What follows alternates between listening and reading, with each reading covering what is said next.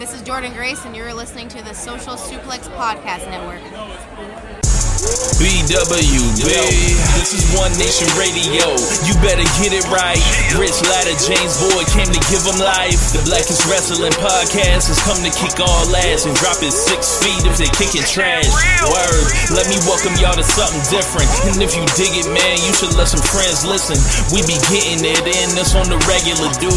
Ravish and flow, but this shit rude. See, James don't rap, so I had to break it down. The whole network, man, we coming for the crown. Raps in the columns, I keep them both covered. Making the beats too, so the listeners can bump it.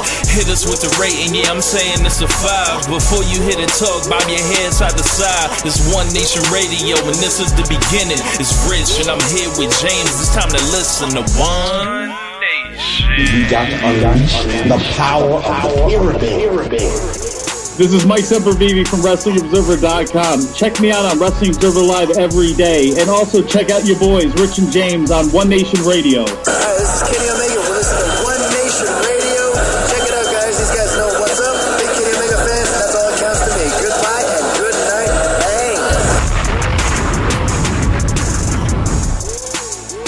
Thanks. Hey, folks. Welcome to this week's edition of One Nation Radio.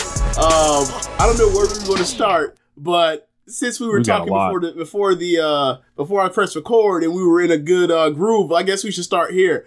Yes. We don't know what the hell is going on with Bray Wyatt and Bray Wyatt's potential tenure with WWE or second stint with WWE. Apparently, he no-showed Madison Square Garden this past weekend or last week, and people don't know whether or not he's in or out or what, and it's kind of weird.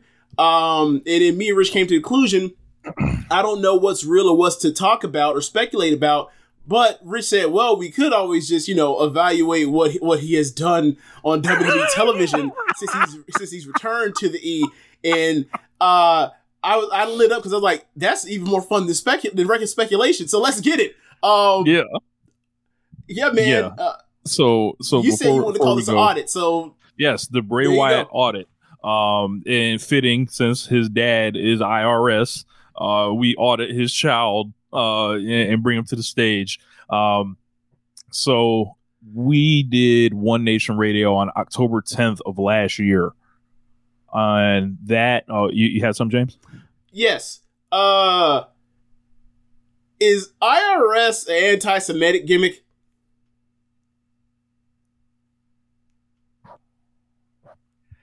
I mean, Earn our shyster? Yeah. What? You raise a solid point, and we know Vince McMahon likes to, take out his problems with the world via wrestling. We saw the fake Antifa group just a couple years ago. Retribution. IRS, anti-Semitic gimmick. I think they might have slid that one past us, James. I don't know so much if it slid or so much I was a kid and had no idea what the fuck the term shyster meant and came from.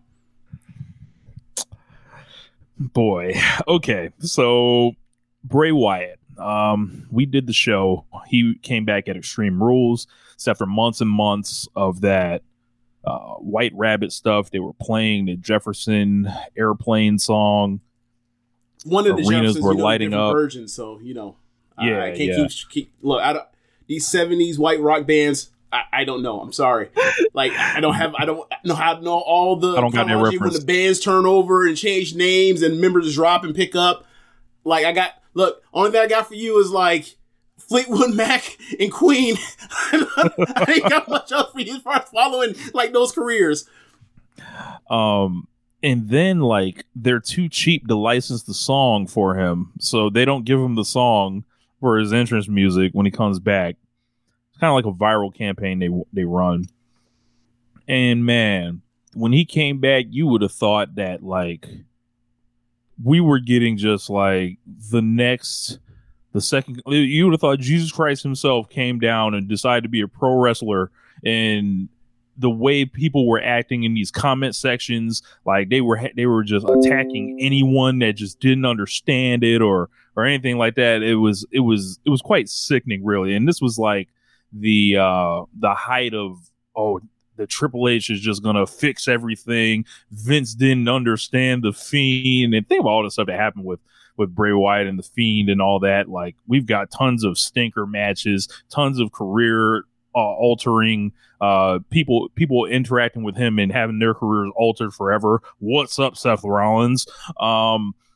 They had him out there getting squashed by Goldberg, and that sent them into hysterics. I think we found that very funny. They did the firing, and he was, just hanging out for a year and, never appeared anywhere else, comes back. And James, I think we called it. Nothing would happen. It was more mystery box bullshit. He came out there and he sold some merch, popped some quarter hours, either by appearing or not appearing on the show. James, it is March now. That's just over 5, maybe 6 months ago. And I don't know what we really have except a couple goofy videos of him wearing a wig on his head, him introducing his brother to take all the bumps for him, the Uncle Howdy shit, and like just some of the QR codes, all the lore. The director of lore, I believe his name is Rob Fee, that was basically sending out all these snarky, condescending tweets to everybody, just thinking he basically, was about to revolutionize wrestling. And I'm sorry, man, the director of lore is not going to be the one that saves this business. Bray Wyatt is not going to be the one that saves this business. And we've been telling you this since 2013. This is a charlatan. This is a scammer. This is a carny. But at the end of the day, he got to take that rapist money. So Bray Wyatt, actually good. What did he do? LA Knight, he had a match with Soda that was in the dark, literally, like Dev dancing in the dark. That's what he was doing. Dancing in the dark. Wow. Yeah, man. I would say that it's a lot because like there has been a lot of bullshit, but it ultimately like you pretty much summarized it pretty well. Like there ain't really been much, even though there has been a lot. It's weird. Like it's been a lot just of like insane promos, batshit insane promos. Yeah, like this man was able to trick people into, or more yes, like directly. He was able to trick Vince and Triple H into having a feud with himself, which he then turned into a feud with his brother, which then turned into not a feud with either one. I don't know what like goes into all of this stuff. All I know is the end product of all this stuff when it ends up getting aired on TV ultimately is unsatisfying and leads to more questions than answers. And there's never any answers. And that's what I've always been saying about Bray Wyatt since 2013 is that when are we going to get to the point? When is he going to get to the fucking point? And when he came back, I was like, you know what's going to happen? He's going to give you a nice starting spot for people, and they're going to get intrigued because the dude is charismatic and a great talker, absolutely. But ultimately, he's not going to be able to deliver the goods of a satisfying conclusion to whatever it is he's doing because he never had before. So why would he do it now? I'd like to give a shout out to all the top stars who avoided working with him, to Seth Rollins, who actually went on the record and basically like gave the game away about what the top of the card thinks about this man. It's hard to work with him. It's hard to work with the character, and everyone else that I think if you're stuck wrestling Bray Wyatt, like that means you're not a star, but if you are a star, you actually can say, no, I'm not doing that. Yeah. And think of some of the, like, it's been how long? He's had one televised match, right? Yes, and then, so like, you were going to tell me he was going to head into a feud. They were going to pitch him to Brock. They were going to pitch him to... They shot an angle for Lashley. Yes. All this tells me is you actually had no plan when you brought him back. Long term, probably not. As far as like we bring you in and we know what you're going to do at WrestleMania. No, I don't think they actually had a plan. And I also think that's the reason why Brock was like, "Oh, you tried to get me to work with this dude in 2016." I said, "No, I'm not wrestling this guy. No, not doing it." So, they came up with that goofy, way to get out of that, to where like Lashley loses, gets his ass beat, and then gets rewarded with a WrestleMania match or whatever. And it's like, do you want to see Bob? Obviously, no answer's fuck no, right? But like, Right. can you think of like a worse pairing for a WrestleMania match than Bobby Lashley and Bray Wyatt? Somebody that's as hard of a worker as Bobby Lashley. I mean, let me rephrase it. Amongst people that actually like bring value to the company, or actually like people that are actually like hard workers and good. Like, if you want to say almost, yes, almost will suck worse. Yes, but I mean like people that are actually like players on the roster. I think the Lashley thing is such a like a mismatch, right? Because his character's not really that interesting to play off of. Like, he's the big muscle man, he's kind of angry, and they had Wyatt doing like a comedy kind of spin to it, but like and Lashley being the straight man is, I guess, how you would react to that, right? Yeah. But just talking about in the ring, like, they can't do anything together. I know Wyatt's not going to want to like get suplexed a bunch of times. I know Lashley isn't really. There's nothing really for Wyatt to do to Lashley aside from putting him in a chin lock or something like that. So like, I just find them very incompatible. And then like you think about like his career, like, all right, let's say they were going to do the House of Horrors match or whatever the fuck they call the thing he did with Cena. I forgot what it's called. House of Horrors was the one with Orton in that abandoned house. When the Firefly Funhouse match. Yeah, so that's what it was. If they were going to do that, like, what can they really put on there for Lashley? Like, they're going to put him like going to TNA. They can't use Trump. So like, what were they going to do? Could they just won't? Yeah, they know better now. Yeah, they're trying to hide that connection, even though like I can go on internet and type in like McMahon family in Oval Office and see what pops up. Yeah, it's amazing when it's like you can see what could pop up for certain people, but certain people it's like, oh, we don't want to put them in the Hall of Fame at this particular time because what might pop up if you put in the image search or Google. I'm glad you mentioned the Hall of Fame. Something I don't have written. Rey Mysterio. We'll get to Rey in a second, but as far as this Bray Wyatt thing, it is an abject failure. It was always going to be an abject failure, and I don't care what happens from this point forward. It's going to be an abject failure. Yeah. Like, what's the turnaround on this?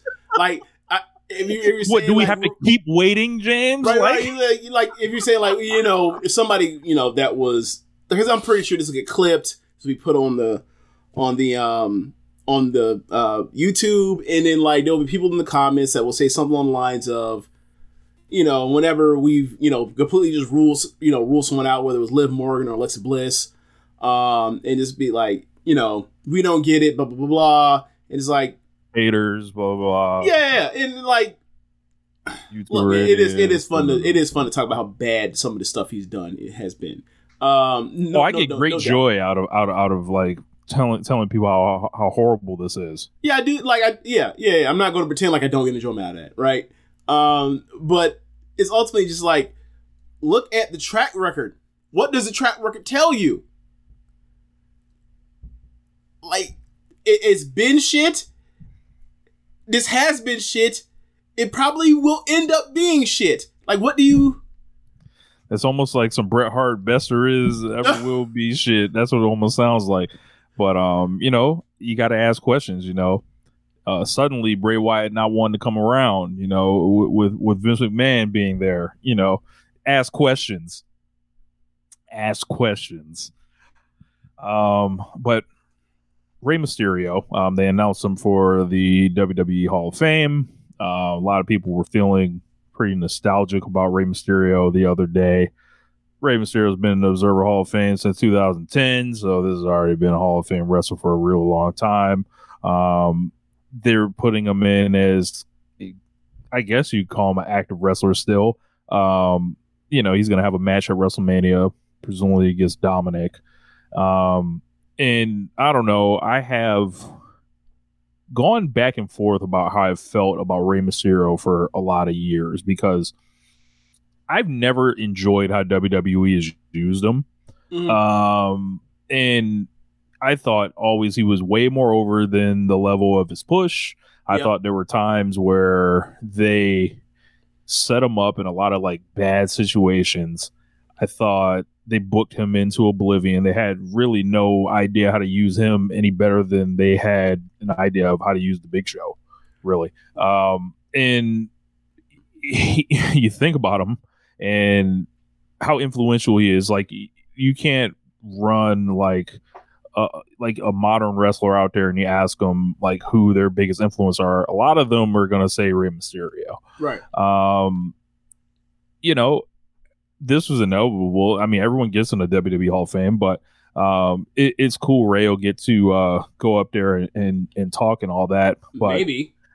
Yeah, I mean, maybe if they don't turn this to an angle or anything. But, you know, I see this guy and I look at him like he could have been even bigger. So it's like it doesn't hit the same for me. Like I just hated the constant he's an underdog thing. Like, it's just like just let him be spectacular, man. Like, and then, you know, he probably was wrestling a lot of opponents over the years where it was just not the ideal opponent for him. You just wish he got to wrestle a lot better wrestlers over the time periods that, you know, he was working. And I think Rey Mysterio in a different place maybe throughout all this time might have been more exciting. But Rey's much more your guy than he ever was mine. So what are your thoughts on Rey Mysterio? I mean, you're ultimately right, but I think it takes people like Rey and Daniel Bryan's and of that ilk to break through to a certain level for eventually for that to like change people's expectations or change the paradigm. And like for people that are under 5'9", like to become actual top of the card stars in WWE and in, you know, major AmRest is a big fucking deal even still today. And like the idea that this dude that's like, what, how tall is Rey? 5'3", 5'2"? Yeah, 5'4". Yeah. Like for somebody that's like that height to have had this kind of staying power, and be able to, you know, I don't want to, you know, do the Jericho Undertaker thing and reinvent himself and blah, blah, blah. But like the part where this person was able to stay around and like be respected by so many people, be one of those respected wrestlers of generation. Like, I think that kind of is a testament to like the kind of, way he handled himself in this business, which is like, you know, like he came in the era when like there were real sharks in the water, right? Real sharks in the water. He was in that locker room with you know, the NWO, brother. Like that's that, you know what I'm saying? Or the one right next to it. Well, you know? yes. He was backstage with him. Is that fair enough to say? Yeah. So, so to start from that point or even the starting point really is like, CMLL thought he was too small, so he ends up in AAA in the freaking, you know, like Rebel promotion, the Outlaw Mud Show, and makes it from there, right? Because he's friends with the guy who's the top star in the company, Conan. So like, yeah, like this was a really improbable journey for this dude to become, you know, a person that can command the kind of dollars he's had in you know the last few years. And I just think that like you're right about like it shouldn't have been this hard. We should have known that was the way the game was coming. Like, you know, but like the idea that he came into the game when like people were saying like Brett and Shawn were too small when he started, right? Like right. Like we're talking about people that have, you know, 6 inches of height on him, 6 inches and how many kilos on him, right? Like that's the starting point, right? And then they didn't have masks on, right? In America, like so, it was a long process, and like I think obviously he's a pioneer, he's an innovator, he's all that, but like it's beyond that kind of stuff. Like I can't even put into words like the kind of like level of influence he's had on this business. Like you look at AEW and you see all the Lucha Libre is up and down that card, and also on that roster, like the influence, and like a lot of that is going back to watching, you know, the WCW cruiserweights and what that did to the people that became the wrestlers here. And I don't think it'd be overstated like how big of a deal this dude was to the future generations behind him. Like he definitely, you know, moved the game forward. Yeah.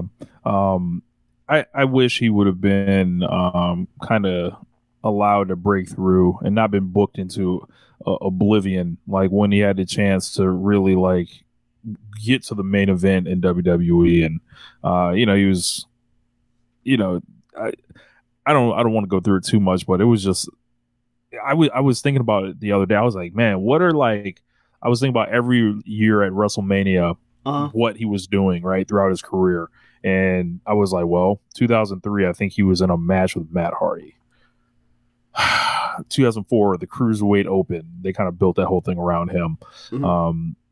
2005 opener with Eddie Guerrero, and his mask is falling off the whole time. 2006, a 9-minute 3-way match where he wins the second world title, and then gets booked into oblivion in the months following. 2007, I don't know what happened there, maybe an injury. 2008, same. Nothing jumps out at me. 2009, still nothing jumping out at me. I can't remember. Was it Cody? No, that's 2010. Okay. Wait, no, actually, Cody's CM Punk's 2010. Cody's 2011. Okay. And then like, you know, after that, it's like I can't think of a single like year where it was like there's a they thought right. To like JBL. Okay, JBL. Squash. Okay, yep. Okay. That 15-second match. Okay.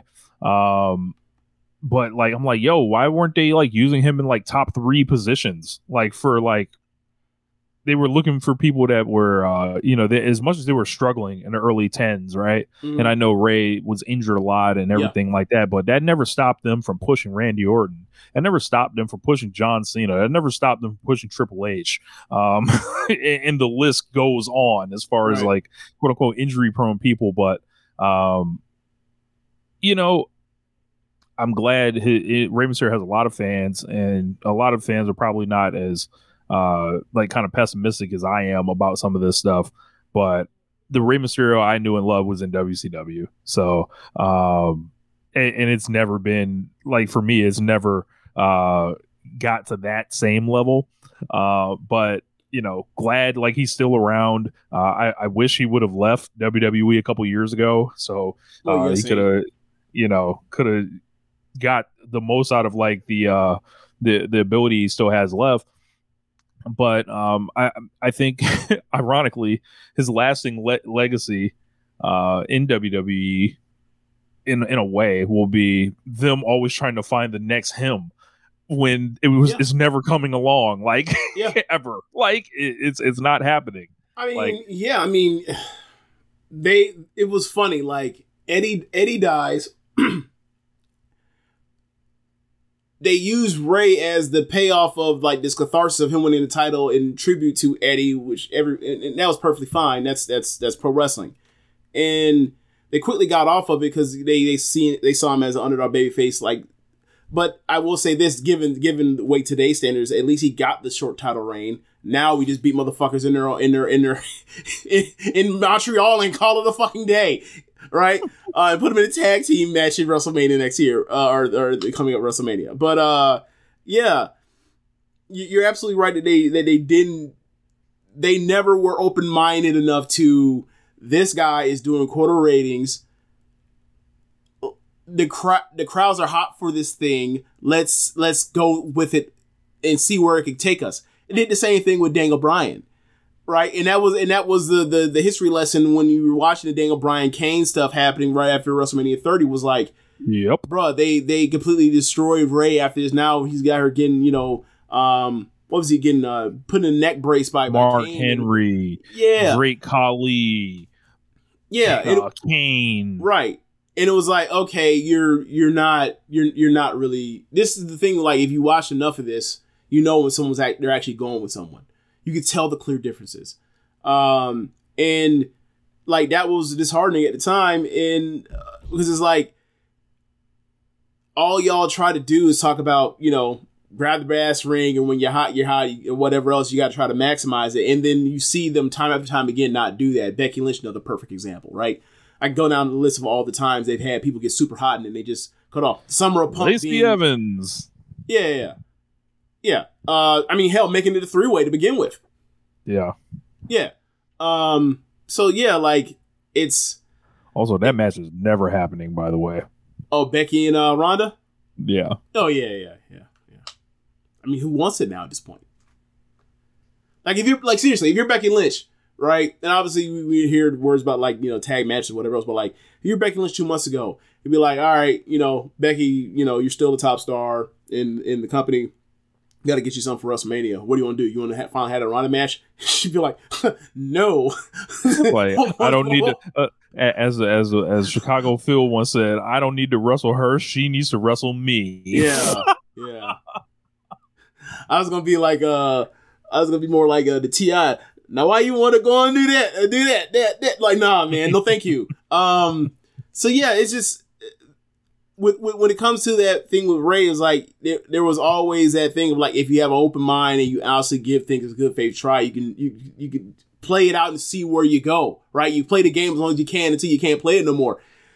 Vince has never operated that way. And don't get me wrong, like there are a lot of bookers that have been historically like, all right, I got my plans, or I'm cutting this off at a certain date and I'm moving on, and you know, whatever your philosophy is your philosophy. But I'd always feel like you're cheating. You're making it harder for yourself by trying to come up with all this stuff. Like, you're not, like, you are a showrunner. Like, this is your show and you are putting these pieces together. But like, you can make it easier on yourself not to stress out in certain ways by trying to have to force things in a way that seem unnecessary at the time.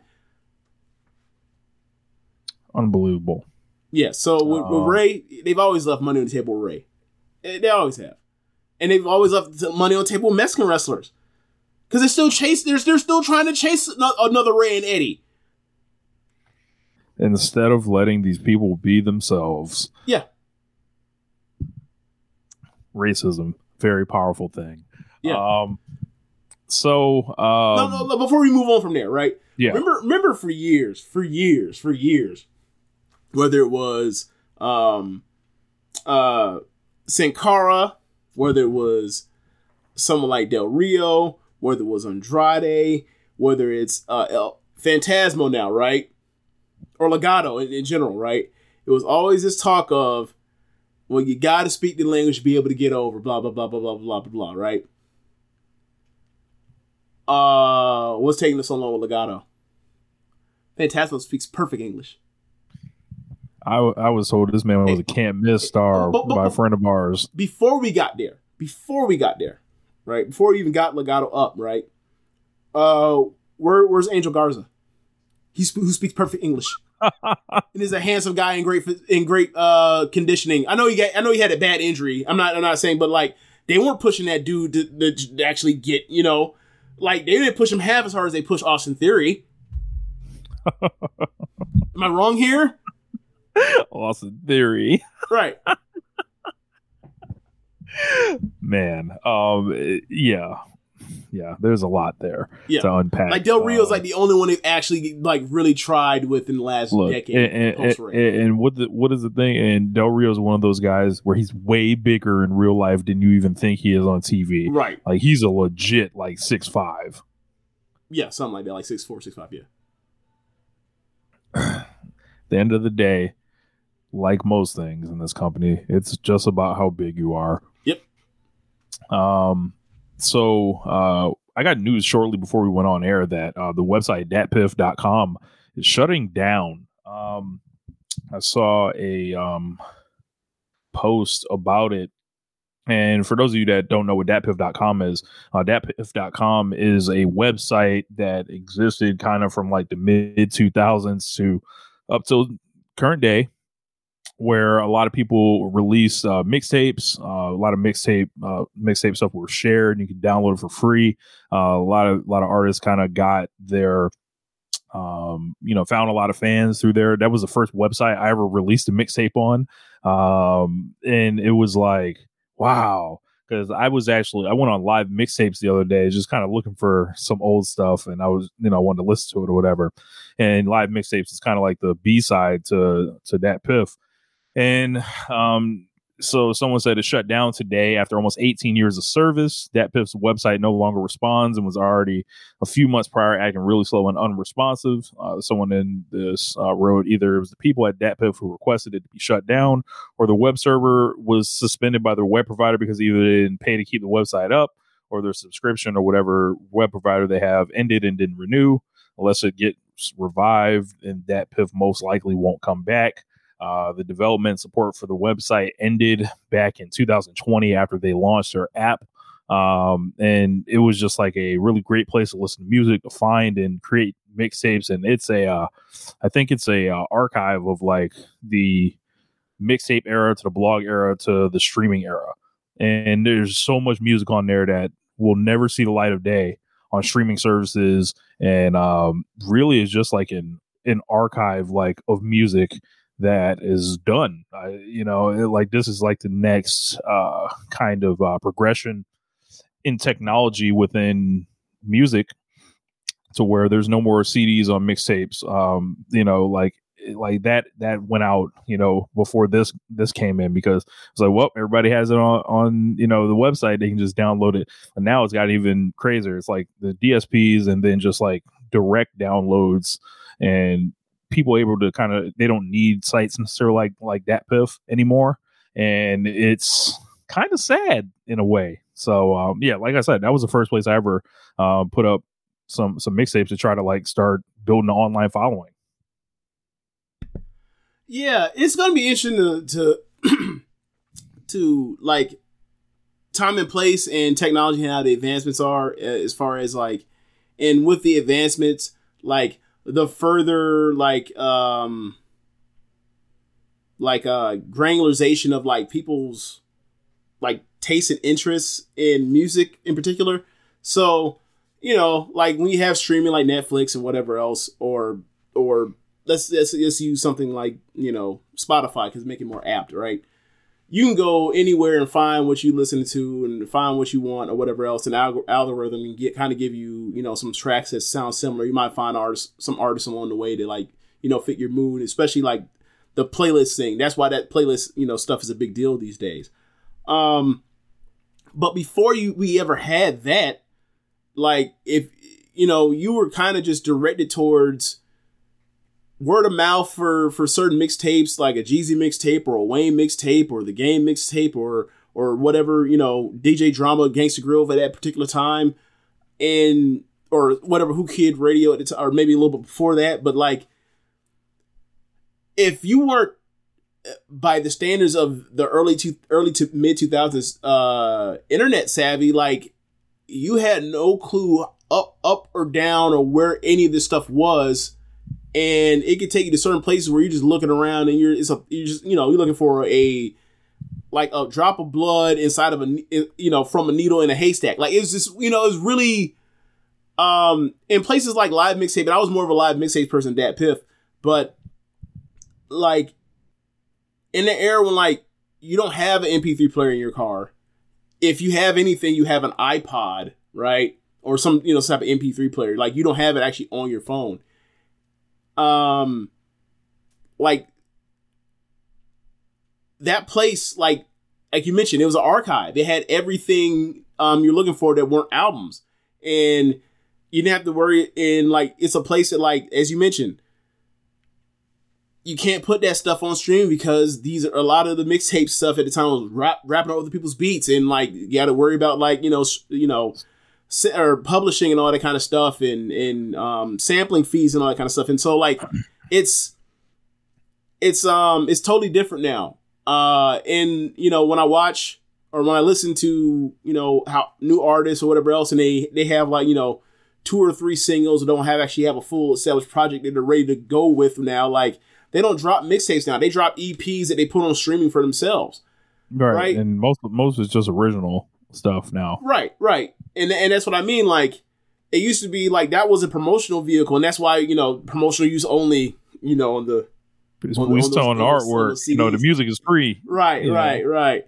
And that was the thing that made it like interesting. It's like you can actually see a project, you can see like how people were going. Like, so it was really cool to see like what sprung up and what, got people on at that time.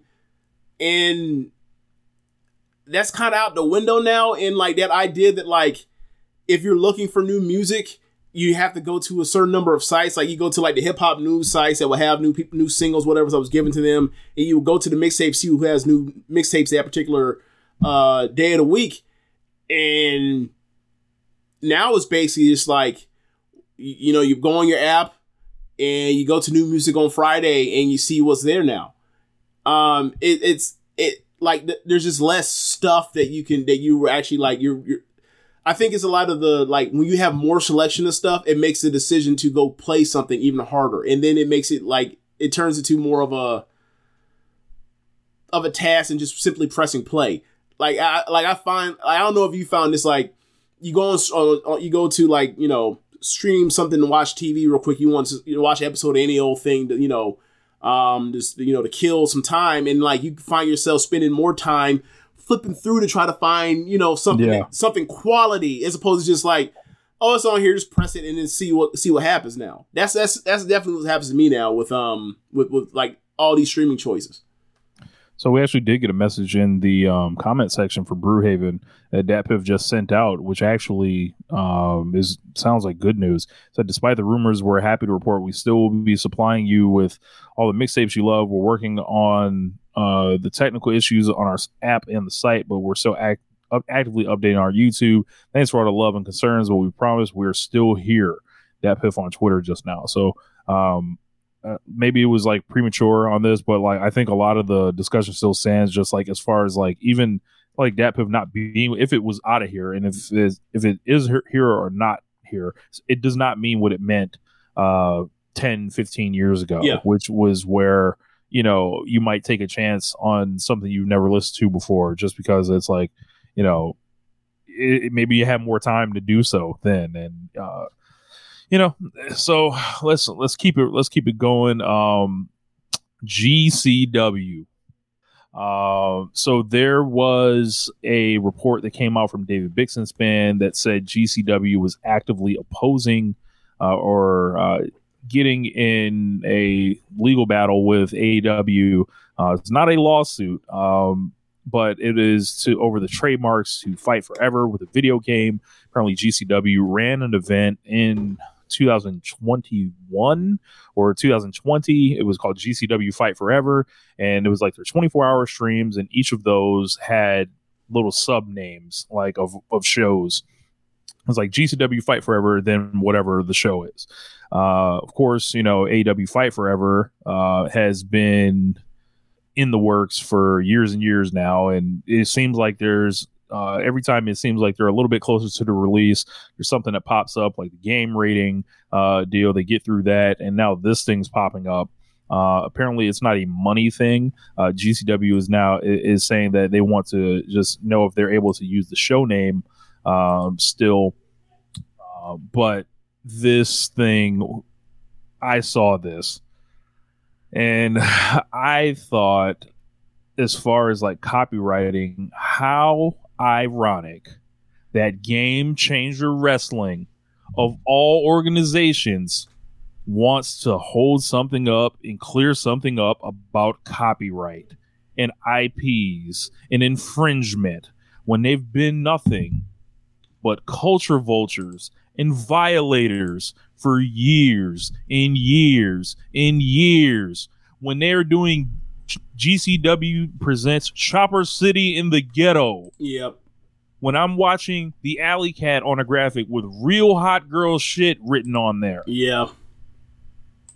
What are we talking about here, man? I don't know, man. But, I mean, it's like, it's definitely all there. Like, we've been talking about it. You've been talking about it particularly for years now. Like, I'm looking through the 2017 stuff right now, right? So, worst behavior, Okay. Drake. Hit 'em up 2018. Tupac. Yep. Live Fast, Die Young. Rick Ross, a man involved in wrestling now. The G Code. Juvenile. The Dynasty. Jay-Z. 400 Degrees. Juvenile again. To Live and Die in LA. Tupac Shakur. Yeah, man. The Block is hot. Various rappers from New Orleans, Louisiana. Beg for Mercy. 50 Cent. G-Unit. Like you mentioned, Chopper City in the Ghetto, right? You already did that. I Can't Feel My Face, right? Like that Wayne and Joel Santana mixtape. Look, that never even came out. mixtapes weren't safe, James. They had a show called 56 Nights. Yep. Ready to Die 2020. Yeah, man. They have been doing this for a long time. Bring them out, T.I. Like The Last Resort. Like it's you know, they have been doing it for years, and like some people may ask me, Rich, why do you care about this stuff? Why? Because I am a rap artist. I am someone that is plugged into the rap culture, and I don't care whether a different organization was using like indie rock band names for their shows or anything. That's not my battle to fight on their behalf. But when we're talking about GCW doing this with this very specific aesthetic they're trying to market for, with who they use on their shows, the audience that they're doing, shows for, and then just having no kind of clue and not contributing anything to the culture. I'm sorry. A midnight show on WrestleMania weekend that you have to wait until midnight to go to attend is not enough. Sorry. Then you start thinking about, all right, if you're just like, you're marketing all this stuff, and it's like people worked hard on those ideas and those concepts. And if it was me and I knew about this and I was like, a little further in the game than I am, and they were like, yeah, what they got? GCW One Lifetime. I sue the brakes off their ass. Like straight up. Well, GCW Dream Machine, not on my watch, partner. Won't be none of that. Like yo, because you're not like actively contributing to anything. Like you could reach out to some of these artists or whatever, and maybe they would like co-sign you, which would go a long way in doing this. Like you didn't put no money on BG's books to name your shit Chopper City in the Ghetto. Like what are you doing? Like no. And I mean, in fact, like one of the funniest things I heard was that like BG just got out, and one of the first people to reach out to him was Birdman. It was like, why? Is Birdman finally going to give him all the money he owed him? No? Okay, then what the fuck? Like, I'm sorry, man. Like, and I sent a tweet out that got a lot of traction, pretty much like 90% positive, and then 10% of people coming back and, having different discussions and forums about it. And, we famously on Twitter, like maybe like a year and a half ago, was myself, Adam Yuri, a couple other folks. I just decided to start taking GCW to task and putting out fake GCW show names and seeing who would know the difference between the fake ones and the real ones. And it was like a good 6 hours of that day. And I got messages from people at different outlets like the Ringer that work at the Ringer now saying, hey, we appreciate you saying something about this and stuff like that. And just like, yeah, man, I just don't think it is I don't find the innocence in it personally, because this is something like these things, this is, to me, this is no different than Pat Boone re-singing Tutti Frutti. Like it's the same shit to me.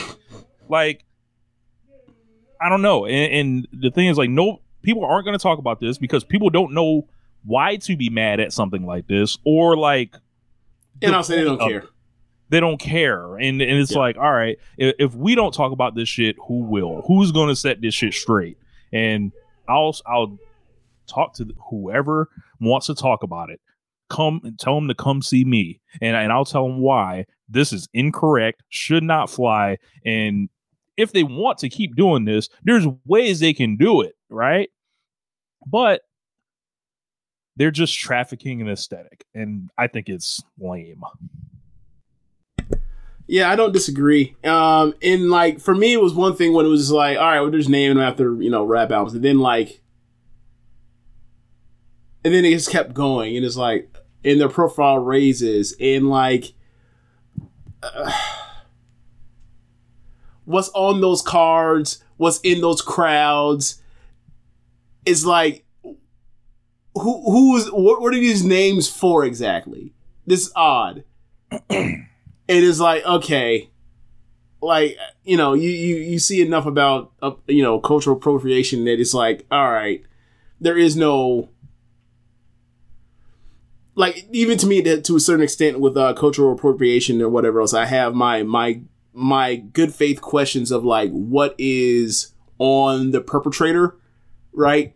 Like, if you are a white person that grew up listening to Michael Jackson and Prince, and you make a song that sounds like Prince, and people get mad at you, I'm like, well, I don't know exactly what I'm supposed to do with this white person that actually grew up listening to this person, right? Like Michael Jackson and Prince are at a level to where like they are beyond like belonging to, you know what I'm saying? So like, I don't know what to do with that. But something like this is like, oh no, this is clear, this is cut and dry. Like this is a lot more fucking simple than worried about like what you think of like, I don't know, Bruno Mars or Justin Timberlake or some shit like that. This is a lot more easier to spot out. Because like ultimately, like the thing that when I think of cultural appropriation is like, the problem isn't necessarily, to me personally, isn't necessarily like, in good faith anyway, what this person took influence from, and then the outsized level of success they're getting compared to other people that do something similar because they look different. Like, so I don't really hold it against people that do, like I mentioned, like that sort of thing. But when it's like, okay, all right, there's nothing there. You're just stealing names. Right. It's one thing when it's like influence. This is like just flat out just taking names just cause. And like, it's become more and more blatant after you talked about it and had to just keep going with it. And then like you talk to someone like that has fucking shows named after them or named as a part of like, their big yearly show, like Joey Janela. And then Janela is something like, well, what are you supposed to do? And it's like, okay, I see that there actually is no like concern for this. This is a problem. Right. I've seen people say, if they stop doing this will be the end of like, the indies and stuff. That's not true at all. I think you can name things whatever you want to name them. They can name that if shit it's not been done. Look, they could do that shit like Glate does and be like GCW version 5, version 6, 7, 8, 9, 10. They could do that. That shit ain't gonna cause them to not be able to sell pay-per-views. And for them to be so interested in using Fight Forever now, that stinks. And that is like, when my conspiracy brain starts rolling, it's like, why are you wanting to hold up the AEW game? Mr. Brett Lauderdale, who's pictured with Stephanie McMahon at times, what's the deal here? Why don't you just steal another rap song and name it? I can give you one. It can be GCW 24 Hours to Live. How about that? GCW Last Day. GCW One Day. GCW Day One. GCW Day One. Look at that. Right. You can just steal another one. Since you have no problem stealing, do that. Shout out to Young Dro, Day One. Right. I can't wait. MatCook.com. The conversation's full circle. Yeah. All right, so where do we go to next, or do you want some more on this? So stupid. Look, and hurry up and clear this so I can start making my goddamn money off the video games. GCW stopping bags out here. Jesus Christ. All right, so what's next? All right. Y'all know what time it is. WWE 2K23 is out, so like every year on One Nation Radio, it is time to review the ratings. I have them listed and in order, so this should actually help move things along a little bit. So here's my question, right? Like, before we get into the ratings, let's pull all the way out and take a macro look at this. Should anyone besides Roman Reigns be rated over 95? In kayfabe. As far as the all-time roster or like the current people? Current. You can make an argument for Bianca Belair. Okay, sure. Maybe even Gunther, right? Yeah. Like, after that, no. I guess what I'm saying is, like, after you name whoever you name, whether it be Cody, a certain number, like, there should be like an actual like a gap. Like, there should be a 5-point gap at the top of the top stars in the WWE, and then a 5-point gap, and then that's where you start like your Seth Rollins who can't win on pay-per-view people. Man, okay. So I am going to. I don't know which. I guess I should start at the highest, and then maybe we can go down to about 88 because that's their favorite number, right? 88 is like the new 8 is like the 80 for them. Like, they've got a lot less than last year. No, but I mean, like, like how you play like a sports video game. Anybody, when you look at a roster, you're trying to see how many 80s do you see on this bitch, and especially on a football game. And then it's just let's see a bunch of like 73, a bunch of 75s and 78s. I don't know about this one. All right, let's start with the top. Roman Reigns is a 99 overall, and this includes he's higher than anybody else. I believe. I believe there's a gimmick John Cena, like, where he is an invisible person, and his name is Super Cena, and he's 100 overall. That's an unlockable character, right? But as far as people you can select directly out of the box, Roman Reigns, 99, is the greatest wrestler of all time. And he hasn't been pinned in 2 years, maybe more than that. And as far as him having the 99. It's about time that they've done this. I'm shocked no one else has had a 99.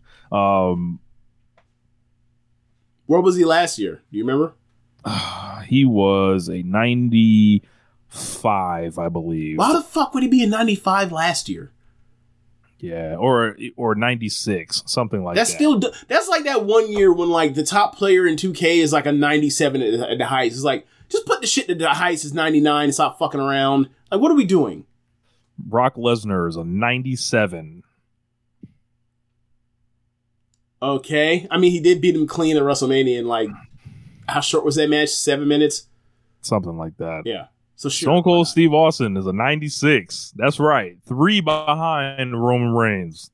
Well, can never hold the title very long, so I guess that has to do with it, Steve Austin could never hold the belt 2 years in that era, back when the belt was trading every 115 days. Probably less than that. Steve Austin never, ever had a problem selling out Madison Square Garden. So that's true. That is true. The Rock, 96. So Austin and Rock, both 96 together. Oh, but below Brock. Correct. Below Brock. Yeah. Bianca Belair, 95. Okay. I don't have a problem with that one. I'm always weird with the women's ratings are a little it's always weird. Like, the highest one is always like lower than the highest man is, and it's like, if they're separate divisions, put them on the same fucking thing, and in your video game they can never like have violence against each other anyway. Who gives a shit? Make them all the same ratings. Who cares? John Cena, 94. He's 5 overalls behind Roman Reigns. This is what we're doing. I mean, he left, so it's time to shit on him. He left. Yeah, he left. Charlotte Flair, 94. Oof. Look, not in 2023. It's time to talk about it, isn't it? It's time to talk about it. That video clip that was making its way around this weekend from the Shotzi and Charlotte SmackDown match this weekend. That was like the lowest point of like my Charlotte Flair fandom, I think. The kind of like excuses people were making for them wrestling, like they were in like the underwater level in Super Mario Brothers. Like, The aquatics. Yeah. No, that doesn't fly.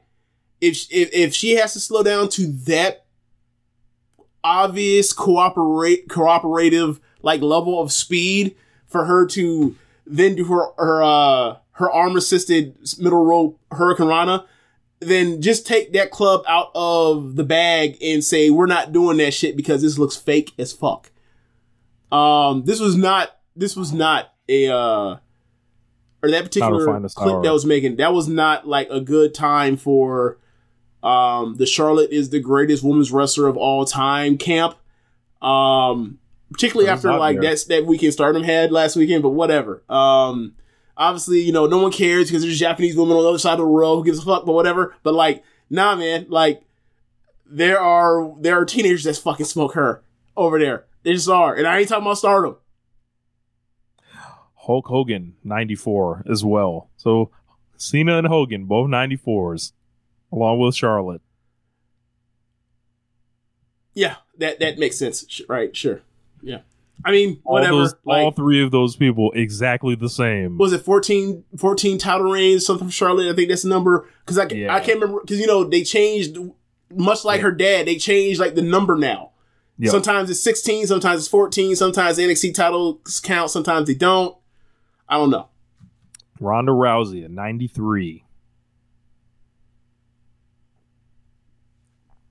I don't know, man.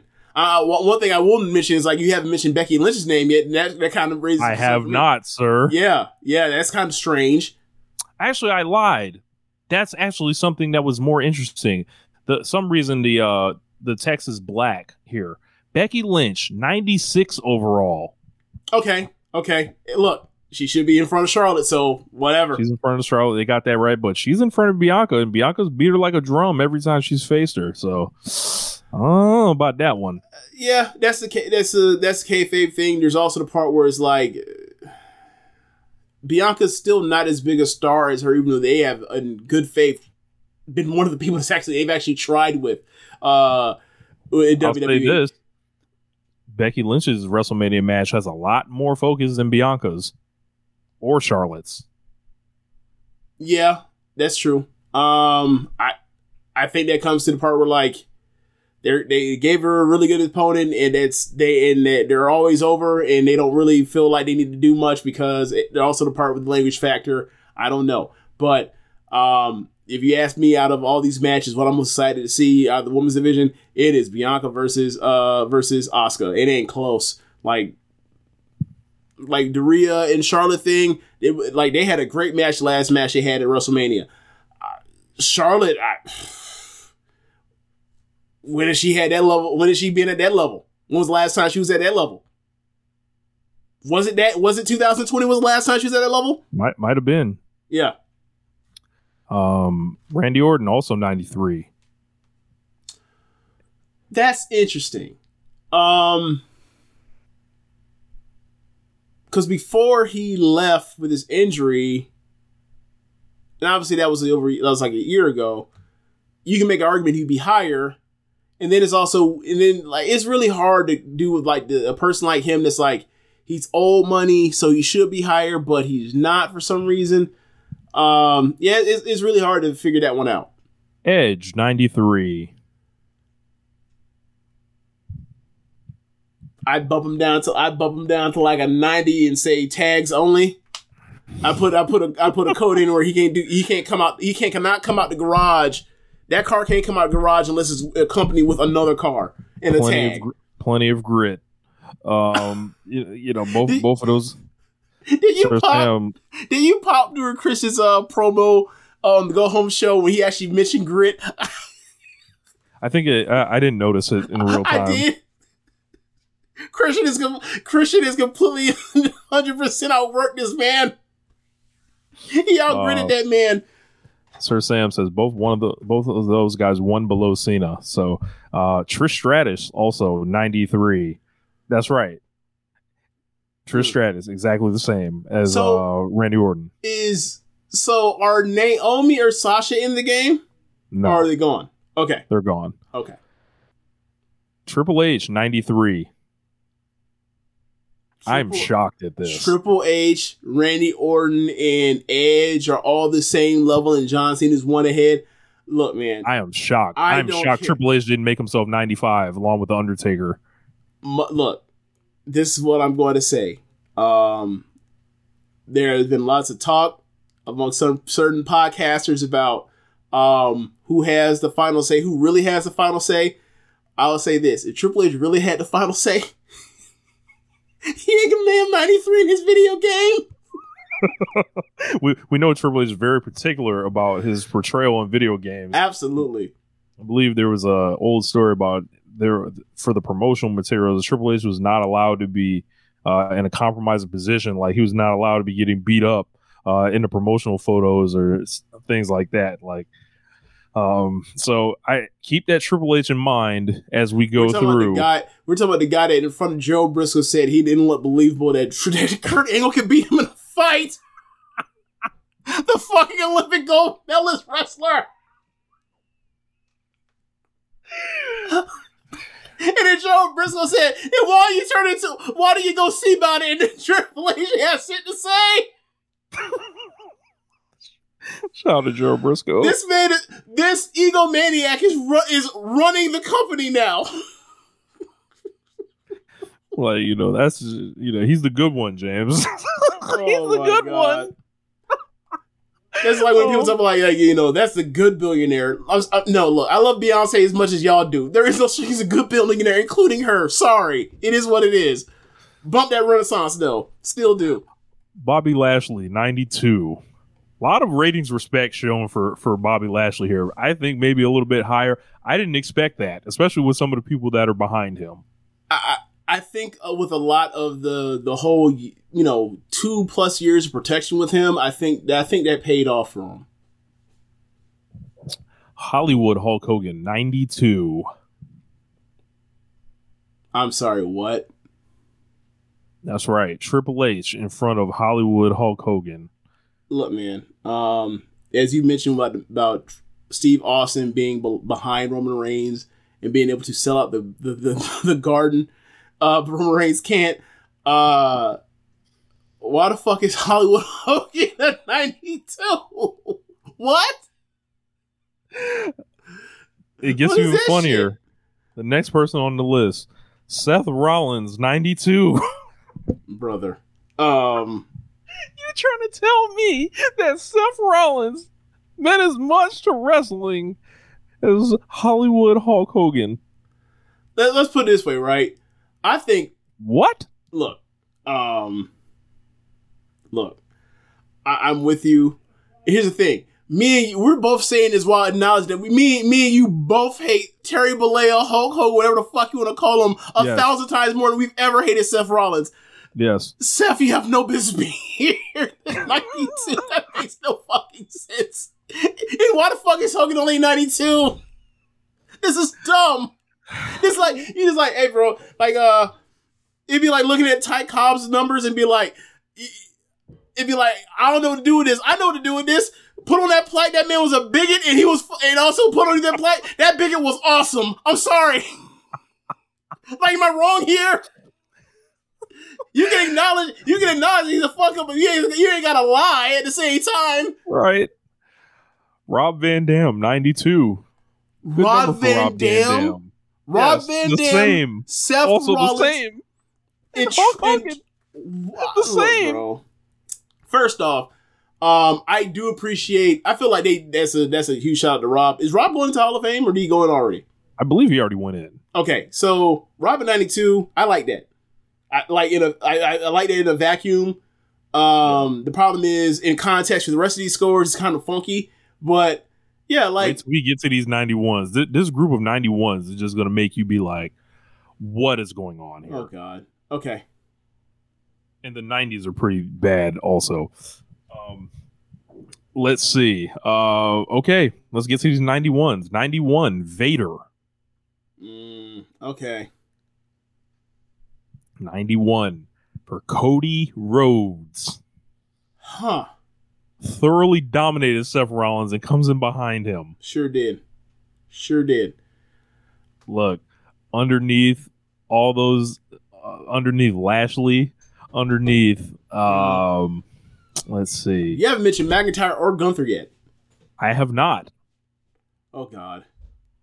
So, or Sheamus. Coming up next, Drew McIntyre, 91.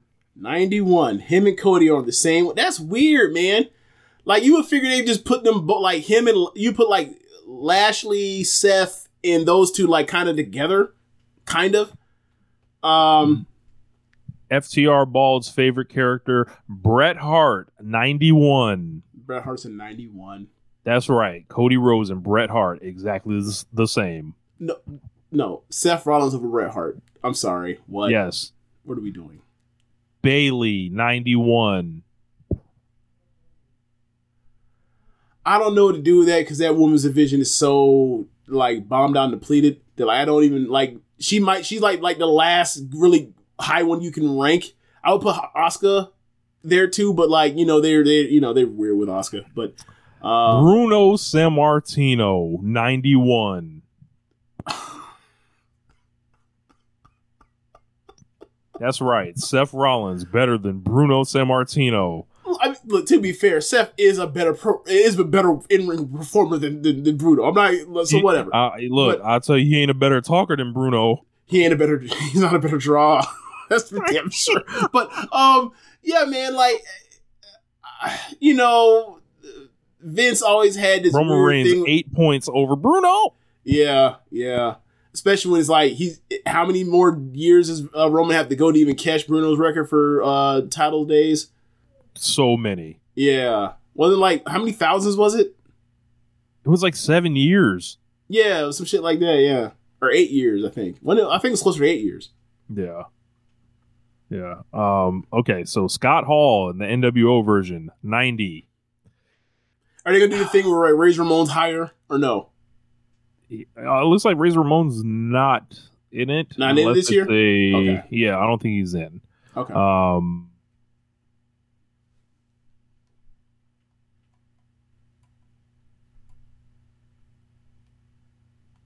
You can look, but you can't touch. Jey Uso, 90. Jey Uso's a 90. Jey Uso is a 90. By far the highest rank he's wrestler? ever had. Okay. Wonder where Sami Zayn ends up. Y'all gonna laugh? Yes, Jey Uso ahead of Gunther. Correct. And Sheamus. Rhea Ripley, 90. Okay. Kevin Nash in the NWO, 90. Okay, sure. Kurt Angle, 90. What? Now, I already know the Sean thing, and that's why I'm not getting too mad, but like that's absurd, bro. The Kurt wrestling Angle machine is 2 behind Rob Van Dam. Yeah. Kurt Angle is 3 behind Seth. Triple H. He's 1 behind Cody. Kurt Angle is 5 below The Undertaker. He's 9 behind Roman Reigns. What is Brock at? Brock is a 97. Brock is a 97 and Angle is a 90. How many of Lesnar's best matches are with Angle? A few of them. Right. That's wild. Lita, 90. Sure, whatever. I don't care. Sure. Whatever. Yokozuna, 90. It damn sure didn't feel like a 90 when we were watching that shit. Hell no. The Macho Man Randy Savage, 89. All right. It's time to pat this. That's right. Macho Man below Jey Uso. Macho Man below Bayley.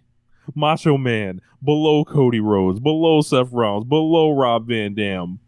Below Edge. Below Randy Orton. I don't... Look, stop this. Randy Savage is one of the few WWE wrestlers when you look at like the storylines and the matches and like the payoffs and you compare him to other wrestlers and you're like, you can be like, yeah, he's one of the very few in WWE history be like, yeah, that guy was probably better than Bret Hart. That's one of the very few fucking guys you can say that kind of shit about. That's weird. That's very weird that he's in the 80s. And obviously, you know, the weird falling out in the 90s and shit, and then people lead to reckless speculation. I'm not going to go there, but that's weird. Like, that dude is absolutely a pantheonic, level wrestler for the history of WWF since cable or since WrestleMania. Fuck, he absolutely is. Like, you cannot name 10 wrestlers that are more important to WWE's history in the last 38 years or 39 years than Macho Man Randy Savage. You can't. That's strange, man. JBL 89. He's JBL and Macho Man exactly the same. I never got the JBL thing. It was just like I never got the fake Stan Hansen thing. Never got he's a drunk not a drunk Brody, but what do you call him? Like he's a tough guy that beats up people and drinks beers and takes their money for protection. I never got the acolyte shit.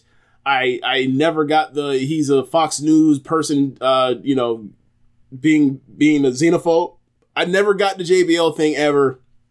It's not for me. Sorry. Goldberg 89. Yeah. Okay. This dude was at one point the second biggest person in the industry. All these people I'm mentioning at 89 are 10 overalls behind Roman Reigns. Yeah. Just keep that in mind. Do you think Roman Reigns could sell? Oh, George don't exist anymore. You think he could draw that? Fuck no. All right. By him, they'd be like, all right, in 3 days, we're going to announce a random show, and it's going to sell 40,000 tickets that he's going to win the title. In 3 days, 40,000. Right.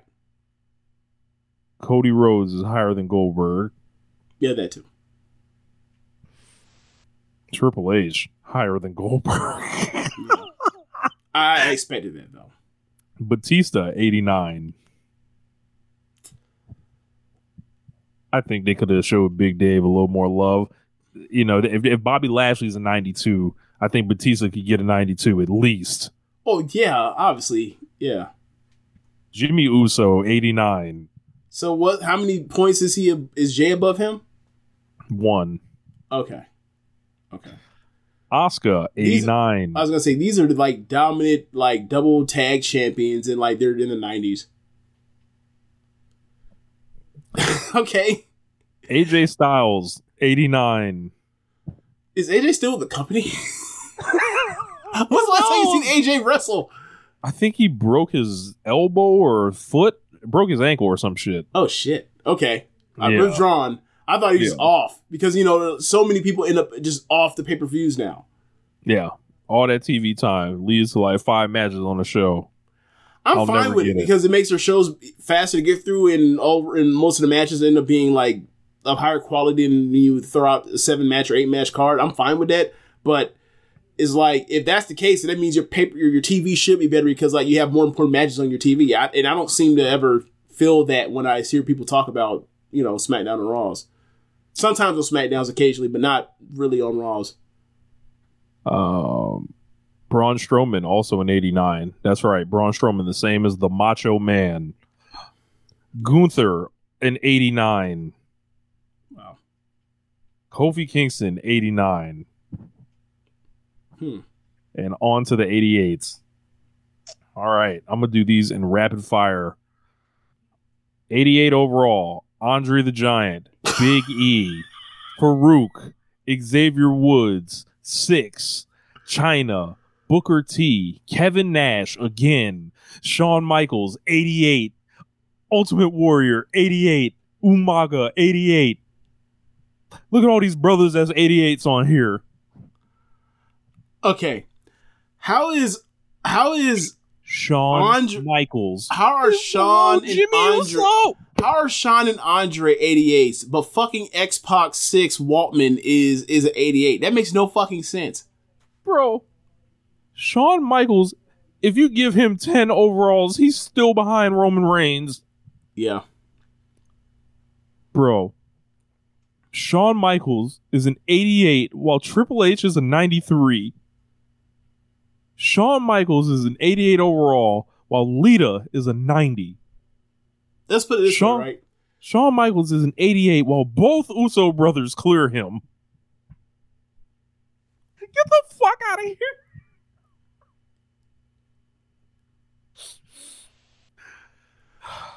Yo, like Horrible. Shawn Michaels main evented 3 WrestleManias in 4 years.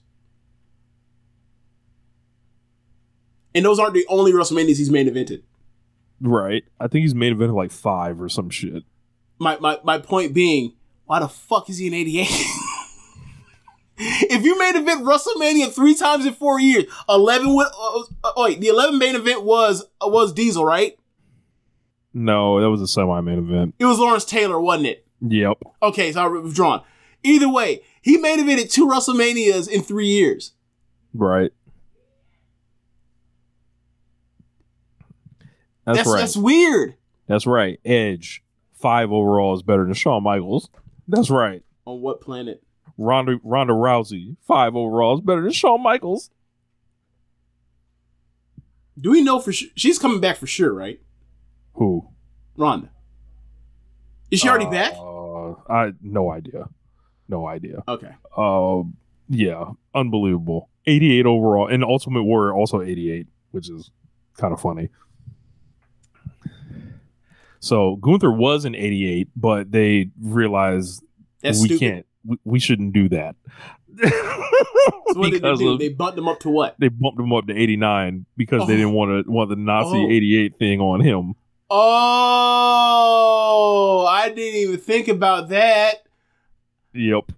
Speaking of Nazis, just brought up the Kanye thing. I ain't think about that. Yeah, but yeah, man, that's That's right. Braun Strowman better than Andre the Giant officially. Kofi Kingston better than Shawn Michaels officially. It's wild, man. It's wild. Rob Van Dam better than Shawn Michaels officially. That's a great point. What the fuck is that?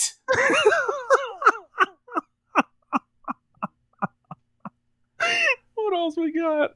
The Undertaker way better than Shawn Michaels apparently.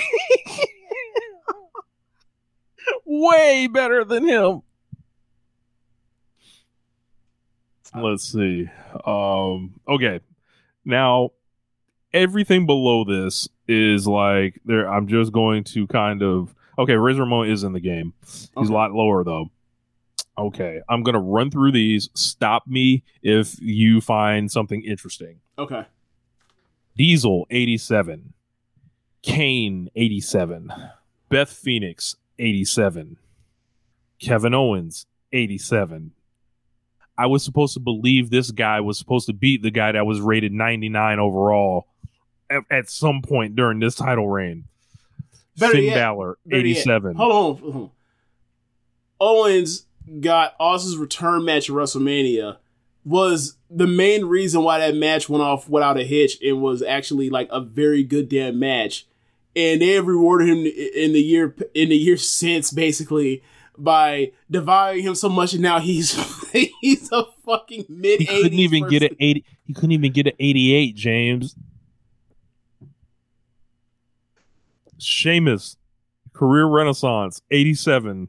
I'm still tripping on like you get the Austin return match, you stunt on CM Punk on it, and then like you end up in a fucking tag match next year at WrestleMania. What was you stunned on? What was you stunned about? I guess because he got the match CM Punk always wanted, which was Austin. But if you told CM Punk was on the business end a year later, he wouldn't want that shit neither. Wait, so I get to be in a tag team where I'm the co-star. I'm not the actual A-star. I'm the co-star for the tag team belts. Stinky. Shinsuke Nakamura, who hasn't been seen in months. Have we seen him since he fought Muta? Look, no. Like, I mean, has he been on TV? I don't know. No. Wow. Scott Hall, 87. Brie Bella, 87. Molly Holly, 86. British Bulldog, 86. Matt Riddle, 86. Liv Morgan, 86. Karrion Kross, 86. Why the fuck is he that high? Jim Neidhart, 86. Rey Mysterio, 86. Jerry the King Lawler, 86. Rikishi, 86. A cast of characters. What is Rey Mysterio doing in there? What is Matt Riddle doing in there? That's right, James. They think of Rey Mysterio. They think the same thing about Liv Morgan. This is the point I was trying to make earlier in the show. Rey Mysterio and Liv Morgan have the same rating. These ratings should be abolished. Well, in Vince's mind, they both got titles that they both didn't deserve, and then they were portrayed as not deserving of them, and then they took the belts off of them to someone that was bigger and better. So, man, you're kind of right. Strikingly similar pushes. James, you was really like this is Rey Mysterio the male Liv Morgan? Is this what we've come to on this show? No, stop saying that. Don't put that out there. Don't do that. Is this what we doing? Don't do that. No, that's what you doing. That's not what I'm doing. I'm doing something totally different. The ultimate underdog, the I don't know, man. That's illegal. Okay. Ted DiBiase, 85. I'm shocked Ted couldn't swing a little bit more for his rating, My question is, like, what is MJF going to be on this game next year? You stupid. Braun Breaker, 85. Alexa Bliss, 85. Wow. The Miz, 85. So it seems like we wasted a lot of time on those 85s that, like, we were telling people, like, that ain't the way. And y'all keep forcing it and forcing it and forcing it, and then look how it manifests. 85. Ilya Dragunov, 85. Rowdy Piper, 85. Absolutely disrespected. Hey, like I asked, first DiBiase was 85. Now Roddy's 85. Where is MJF gonna come in on this game next year? these shitbag cheating ass heels, if you're right there, 85 MJF next year. Take your ass to WWE, see what happens, see about it. Go ahead. X-Pac, 85. But 6 is what, an 88? Yes. Okay. Razor Ramon, 84. That's strange. We have arrived. Sami Zayn, 84. Wow. This dude y'all was telling me was the hottest person in the business. The problem is, we wasn't telling him that was actually accurate. The video game and the company don't reflect that's that. What they think. That's what they think of him. Yes. This is what they think about you, Sami Zayn. Yeah. This is who they think you are. They think you are the same as Damian Priest, who was also an 84. Johnny Gargano, 84. Tommaso Ciampa, 84. Wait, Gargano and Sami Zayn are the same? And Ciampa. Oh, that's great. They're below the Miz. Below the Miz. Wow. Look, maybe we should listen to these people that try to tell us about the Miz, James. Maybe we shouldn't. Yeah.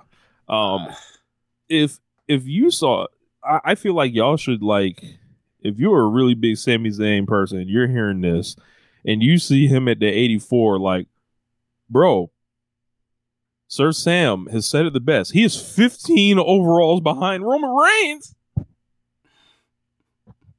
15 behind him.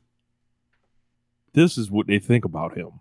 Yeah. They're allowing this game. It's already been released. Like, people have this game and they're playing it already. The couple days early. The official release is Friday, but the one where they get early access to it, that's already out. They put this game out into the world with the number 84 slapped on Sami Zayn.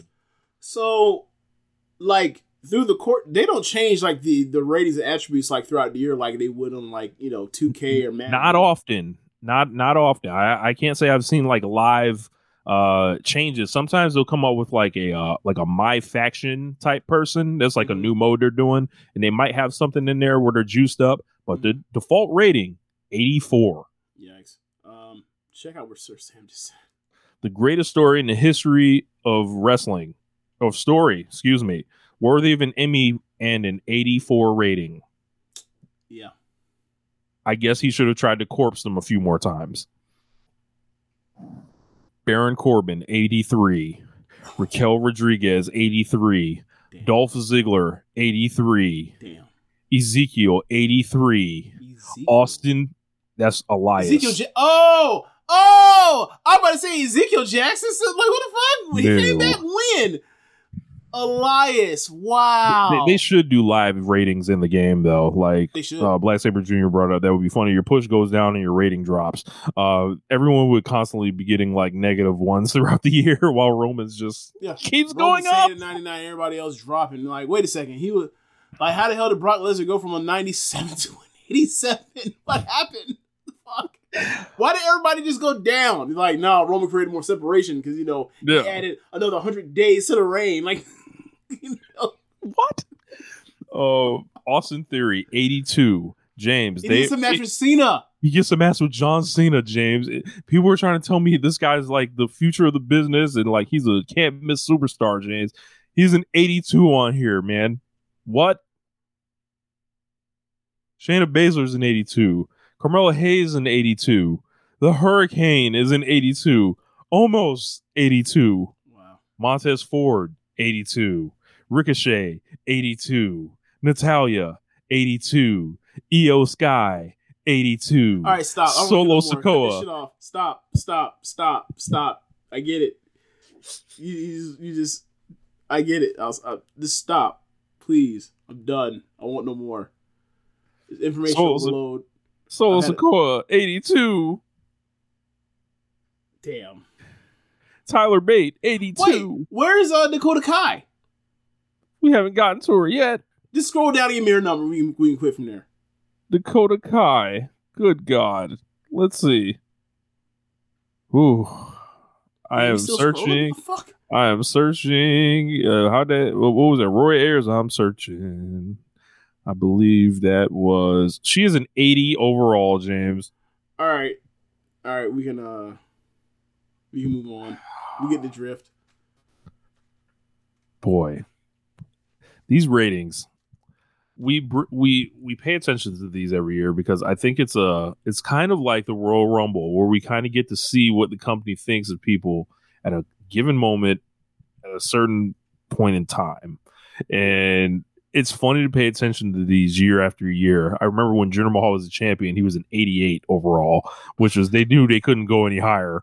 But they slowly started dropping him year after year. He was like an 83 after that. Now he's back in the 70s. So as far as anyone else that I think is really pertinent, there's just tons of muck in the 70s. Dom Mysterio is a 78. Who's the lowest rated? Eric Bischoff, 64. But as far as a wrestler, Shanky, 67. Oh, that was the picture, wasn't it? No, I don't think Shanky is the picture. Veer's the pitcher. Okay. Yeah. What's Babatunde? Remember Babatunde? Commander Aziz, right, I believe. Right. 71 overall. Wow. 71. That man broke up. That man showed up and broke up an Intercontinental title match at WrestleMania. Yeah. Speaking of that, where's Apollo? 79. Yeah. Wasn't that just awesome that we did that? That was the beginning of the Nigerian drum fight. That was the beginning of like the ruination of singles Big E. Right there. Yeah, man. So what do you guys think of the ratings? Let us know. But yeah, man. This is Brew Haven said Papa H has no love for his NXT kids. Nah, man. In fact, he ain't got no love for Shawn Michaels. He gave that man an NXT job and said, "We dropping your whole career down to 88. Fuck that 95 you built over decades, right? Nah." Hey, drop Shawn down Michaels, to NXT kid, literally. Yeah, man. So let's move it over to AEW Dynamite this week. This was like a post-show kind of reset show, I think. I wasn't particularly like enthralled about the night, but a lot of angles. Like all the goddamn heat on the show. No, that didn't bother me, but it was just like I just didn't think that stuff was necessarily good. I mean, that's a part of it. Is like they're gonna give you a whole bunch of things. And, all the baby faces got their ass kicked, like almost all of them. It's like, okay, like can you give me half of that, and then like do the other half 2 weeks from now? Jesus. So we opened up with did some clips from Revolution, and then it started with Jay Lethal and Orange Cassidy. When this match was announced, a lot of people online were aghast. They were tired of seeing Jay Lethal already. This match was okay. I was kind of bored. But Orange Cassidy always gets the crowd up. It started. What'd you think it is?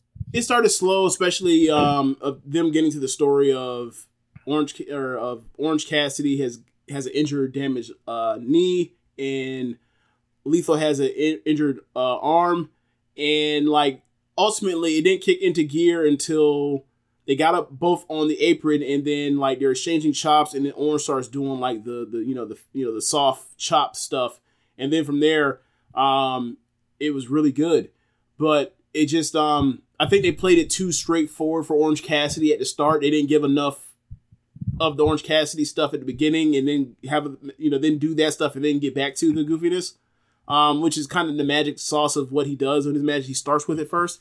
And I think we're kind of so used to it that kind of hurt the crowd. They're kind of like, we want to see the thing that he does all the time. Do the thing. Do your dance. And he was like, no, I won't do my dance till later. And he's like, all right, well, we'll be here until you do your dance. And then he did his dance, and the crowd got into it. You should do your dance more often.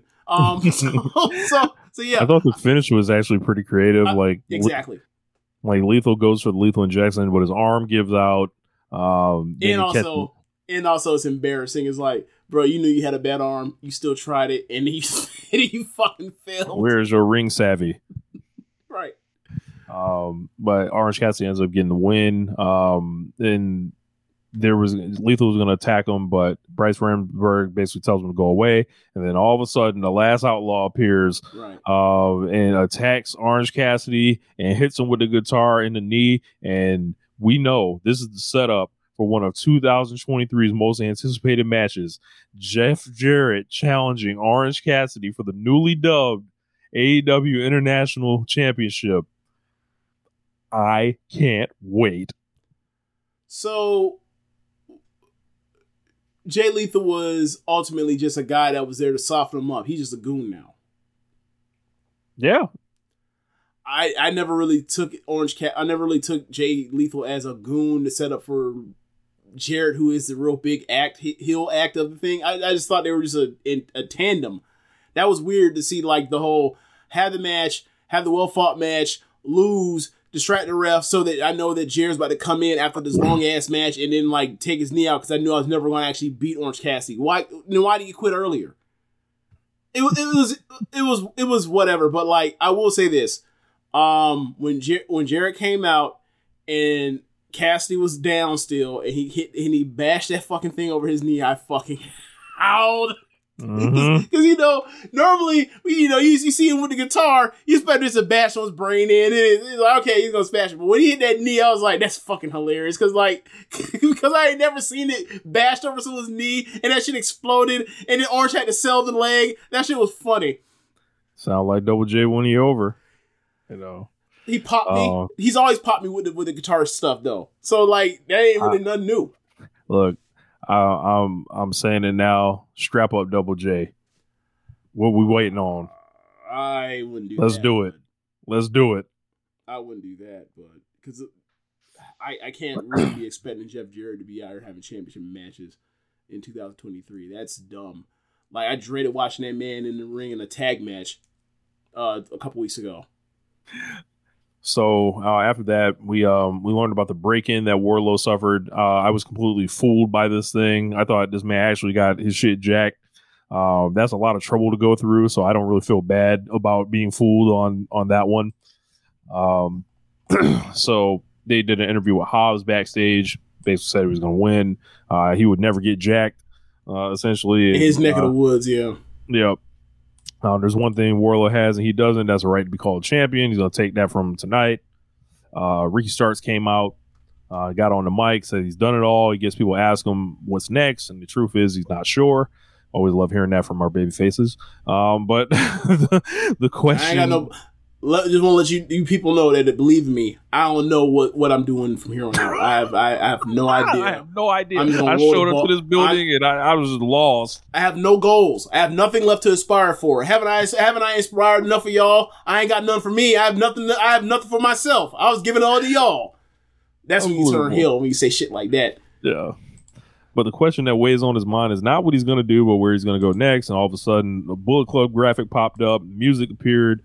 Starks was looking at the entrance, and then all of a sudden Juice Robinson came in, attacked him, and I saw this and I was like, I saw Cody Rhodes versus Juice Robinson.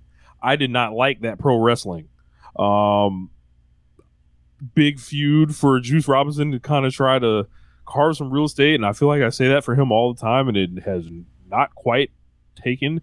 Whether it was John Moxley or Darby Allin, didn't stand out in any way against either of those guys. And now Ricky Starks, if you ask me, who, what kind of, match do you have an easier chance with? It might be Darby Allin, it might be John Moxley. Juice versus Starks here. I feel like this is a short thing for Ricky to get a win and then launch into whatever he's going to do next, but this is about to be a gentleman's 3. You sure it's that? Yeah, I won't disrespect him too hard.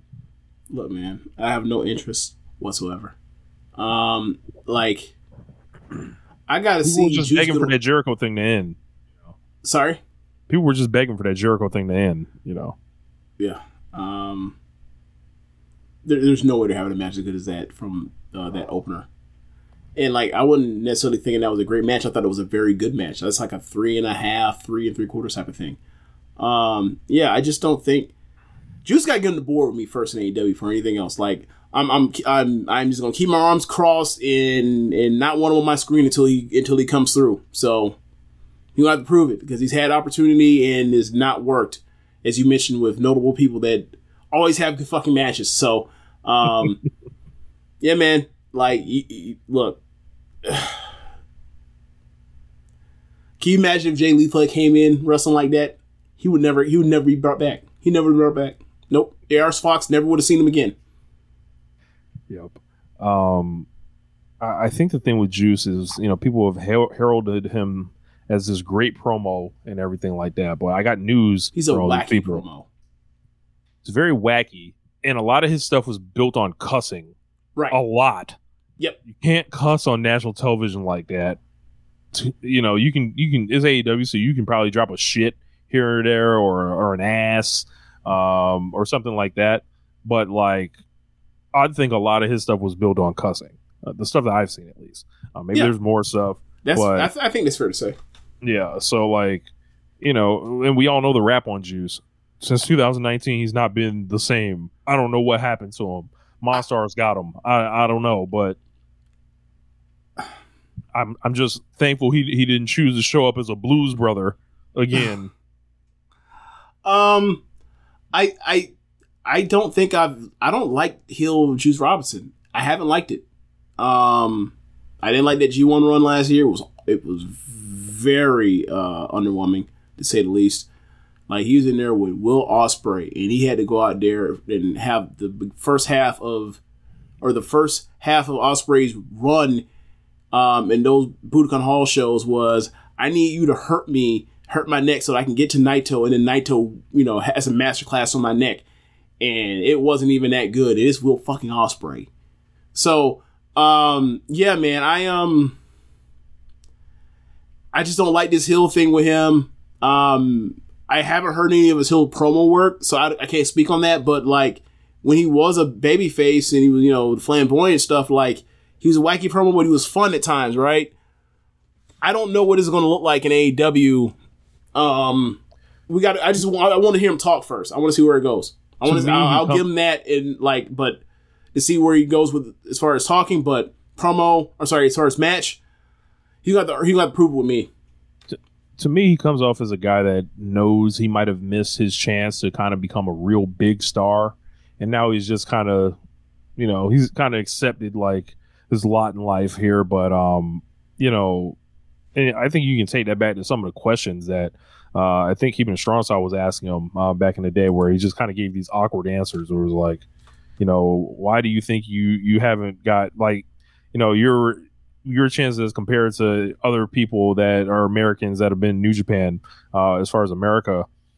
And he just gave like, I don't know. It just, I think he's peaked. And maybe that's that's all right. Maybe he can just come and be a good contributor. We shouldn't be expecting superstardom from Juice Robinson, but like if you're gonna be asked to be a contributor, like you better contribute like Trent or Frank Kazarian, because like we could have Frank Kazarian turn heel and he have good ass matches. I mean, Kazarian don't work here no more, so well, you know what I mean. Someone of that ilk that fit that role of being a person that coming to like shit. Christian, fine. Shit, you want to say Christian? Christian comes in, he fills that role of being a guy that comes in. Jay Lethal too comes in, has really good matches normally. So after that, we got an interview with Wardlow. He was in an FTR t-shirt. I was like, man, we couldn't get that brother nothing else to wear. But he was there. He said he doesn't have his gear tonight, so he wants to match to be a Falls Count Anywhere, anything goes match tonight.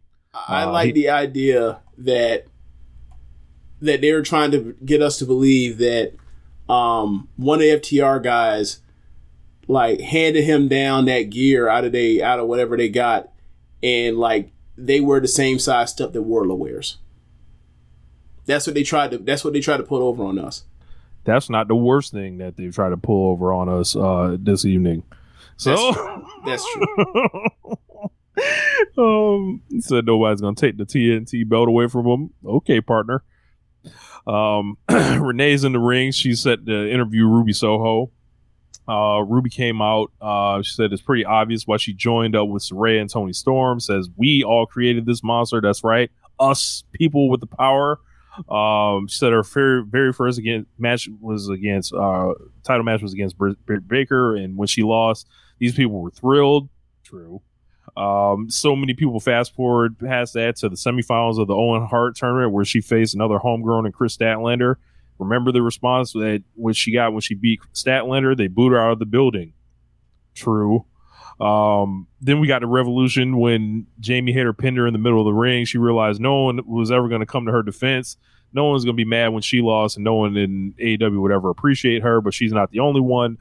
Tony Storm came here and was so unappreciated that she got called an interim champion.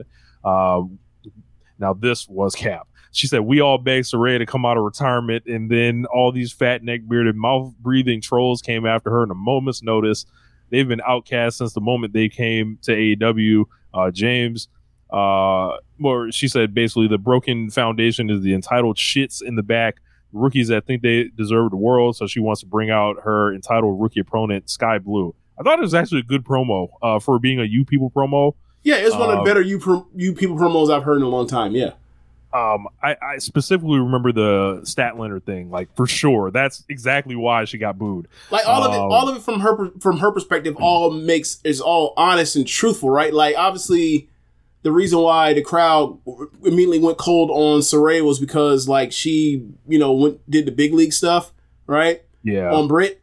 But at the same time, you can make an argument that like people are too particular about those kind of words or whatever else, especially when like it's two people arguing with each other that don't like each other, right? Like you say mean things to each other, and then all of a sudden it turns into, wait, but Britt is really a star. And it's like, who gives a shit? They're two people that hate each other. They're gonna lie. It's fine. So yeah, but like yeah. So from her perspective, I thought that like all that stuff had shades of truth that are good enough to be believable from her perspective as a character. And like for me, as far as I'm concerned, she's the leader of that group now.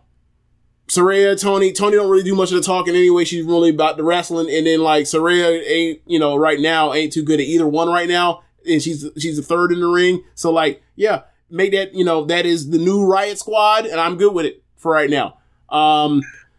Yeah, I like the direction. I like the promo. I like the match. Honestly, it wasn't like it was some great match or even a very good match, but like I like the stuff that that she was doing with Sky Blue. Because Sky Blue clearly is inexperienced, and she had to stay in there with her throughout the whole match. Yeah, like this was decent. As far as the promo, like you said, I think she made some good points, and you know the whole Saraya thing was funny, but yeah, and I think my ears were so trained to look out for the pupil promo, and then Grown, that was like, oh, she actually kind of made sense. So it's like I guess I'll give her props on that. Right, it's second to see a match that I know is going to go long, and I see like the heel roll out the ring, like fucking A. Can you just stop? Can you not right now? What do you make of them being called the Outcasts, James? She mentioned in the promo that they were Outcasts. Like the name, as far as like the connection to Outcasts, a rap group, it's obviously a coincidence. Well, not a coincidence, but like, yeah, that's there. If you want to, say they shouldn't use the name, that's up to you. I think it's fine. I think it's a perfect name or a perfectly acceptable name for the way what she stated in that promo is like, we came from another place and we came here and you liked us for a second and then you turn or quote unquote, favorite other people than us, and like now there's no place for us. We're kind of displaced. You kind of are social outcasts in this company. Yeah, I'm fine with it. I'm glad they didn't decide to spell it the same way and use the same. Oh, that would have never flew. And motif and everything like that. So thank you guys for not doing that. This is GCW. You stop this. But Soho and Sky Blue. Can't wait till the Aquemini GCW pay-per-view drops. GCW bombs over Baghdad, Humble GCW presents Humble Mumble. Get the fuck out of here. GCW presents Idlewild, No, GCW presents the Mighty O. GCW presents Liberation. Wow. Players Ball. GCW Players Ball. I feel like that's happened. I feel like that's happened. It could have. GCW presents Dungeon Family. GCW Southern Playalistic Cadillac Music. GCW does their first show in Atlanta. They call that shit AT Aliens.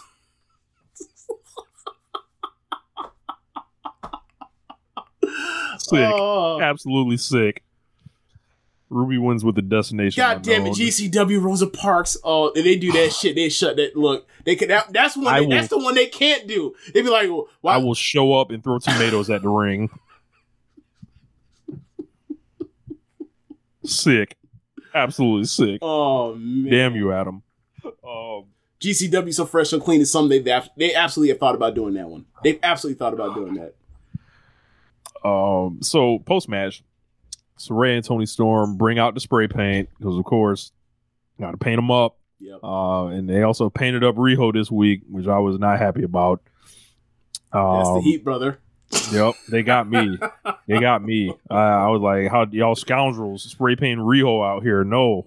So Will Nightingale comes out. She's trying to talk sense into Ruby, but Saraya and Toni kind of circled around, and then Willow all of a sudden can't see anymore, and then she got attacked and then hit with a no future. This was LeBron James, you bumming a month material or week material from Willow right here. I don't know so much as a bum. She didn't fight as much as she's just a dummy. Like, okay, she comes out to make the save for Sky Blue. She comes out wearing an AEW shirt, which is a dead giveaway to like, oh, she finna get laid out. Damn dummy. Why are you Willow Nightingale with your own fucking t-shirt coming out in the AEW company shirt? Anyway, painted on. Yeah, come down. Obviously, it was her. Was it her, Toni, and Willow that were like a trio? Yes, she was teaming with Ruby. It was Ruby, Willow. Who was the third? Was it Toni? Don't know. A few months ago, before. I don't remember.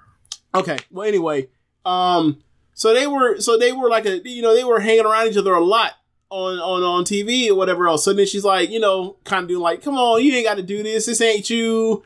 It ain't too far to come. This isn't you, Colby. Huh? This isn't you, Colby. So then, all three were in the ring. Ruby was in the middle. Obviously, Saraya and Tony were on the sides. When she rolled in, they rolled out, and I was like, "What the fuck? Are they waiting for Ruby to lay her out?" And then nope, they just basically rolled out the side, came in, rolled in the ring the other side, rolled out the ring on the sides, went behind Willow, came to the ring, and then they just attacked her from behind, and then they laid her out too. And I was like, "Damn it, Willow, you damn dummy, damn." I mean, many of our greatest baby faces are dumb, so I mean, yes, that's what makes it extra frustrating. So after that, we got Hangman interviewed backstage by Renee. Said he's been doing better physically, but his soul and his heart are doing just fine. He did what he did on Sunday, not because he wanted to, but because he had to, and let that be a warning to anybody else that wants to try him, because he'll drag you through hell. He then apologized to Renee for what she had to see, and if he wants to blame somebody, don't look at him. Or she wants to blame somebody, don't look at him. And it's he basically like clears up, "Hey, I know this has been awkward for you, and hopefully everything's all right." But after Sunday, he's finished with Jon Moxley. Yeah, his face was like his forehead and face. All he showed up with that eye. Jesus. Yeah, I was fucked up. Forehead fucked up. You can see around his neck was all fucked up too. It's like, and then you see Moxley, later in the show, and you're like, well, you tell me who won that fight. The motherfucker that lost looked fresh as a daisy, except for a black eye. He lost the aesthetic battle on that one. Hangman did. At least he won the fight. After that, we showed a post-match promo from MJF talking about his win over Danielson.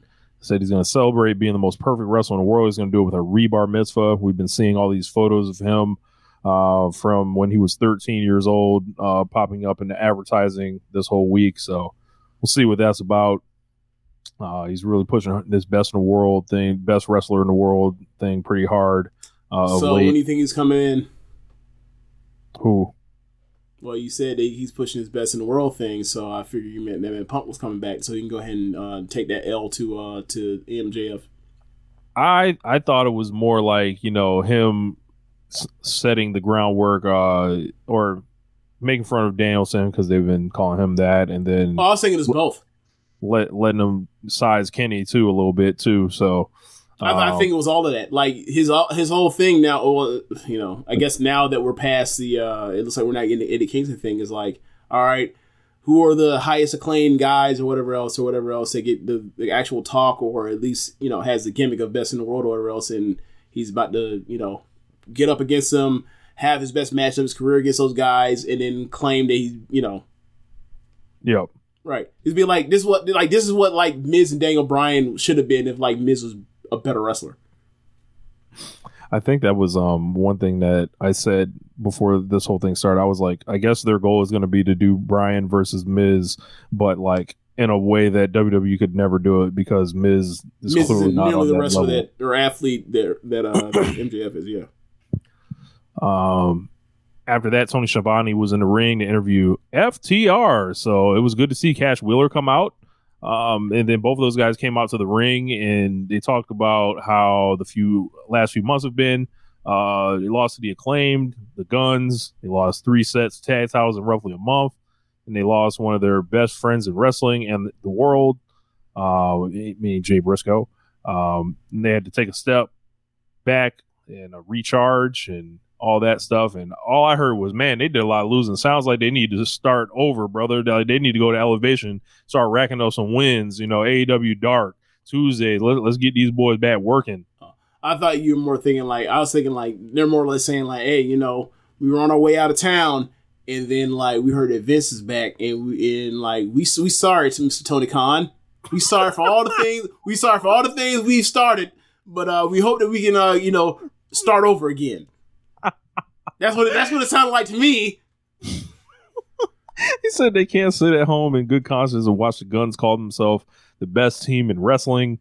Said they're good, they're the champs, and they're the future, but they're spoiled, disrespectful assholes. Their father gave them every advantage, and his dad couldn't do that. He taught them how to fight and be respectful, and he's going to teach the Guns those lessons. Dax Harwood also was there. He said usually he'd talk about his daughter, but he's going to talk about us, the fans.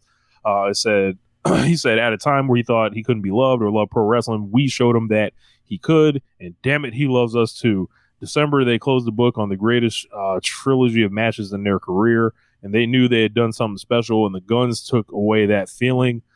His last memory of one of his most special friends in the business was taken away, and now is the time for retribution. It'd be easy to beat their ass, but they have to hit them where it hurts and take away their tag belts. They have to do it for themselves, for the Briscoes, and for all of us. Top guys out. You left out one key point of what what Ball said at the end. Yeah, go ahead and let us know. He says something along the lines, I can't remember it verbatim, but I watched this today. He said, it's finally time for FTR to win the AEW World Tag Team titles. And in my mind, I was like, you fucker, you've done it again. You're back on this FTR shit where we are out here pretending as if you've never been the AEW World Tag Team champions, and you and the Mighty FTR have been held back by the Young Bucks and Kenny Omega. Fuck y'all. Stop doing that shit. That's annoying. And it rise up your most wild, ridiculous fan base that are also those cornetters that are also come out here and say that discussing shit to Riho and whoever else is on the roster. You're doing a disservice to your own fucking colleagues. That's bullshit. Stop doing it. Yep. It's never happened. They're treating this shit like it's Andre the Giant never being slammed. But this is actually, this isn't the first time the FTR and FTR Non has started pushing these things about things that they claim never happened. They claim the Young Bucks have never lost to them before. That's what goes in line with this shit with their fans. Is like, bro, you are stoking those flames. Like when I saw that shit today, I sent a message to you. You remember what that message was? Yeah. You want me? Should I say it? Go ahead. I was like, this is like the equivalent of like when Trump was telling the Proud Boys to stand back and stand by. It's like, you know what you're doing. You're trying to speak in code, except this is obvious to every fucking body. Stop that shit. Love that FTR. Love that FTR. Yeah. So, I support their ambitions. Let them boys, have a nice series with the Guns, perhaps even win the championship. Let them go on a run. Let them start running through the tag team division. Just beat this team, beat that team, left and right. And eventually, you might need to do a big match. Eventually, and then when it's time for you to lose, we'll just keep going. AR Fox and Top Flight taking on the Jericho Appreciation Society. This was kind of fun seeing these guys in there. Goofy. So Garcia and Guevara, who have historically always worn trunks to the ring, they come out in the leather pants because they're all like, is Jericho Appreciation. They're appreciating their daddy Jericho. Yeah, I thought it was fucking hilarious. They're all in leather pants. Like, what is this? But yeah, I thought,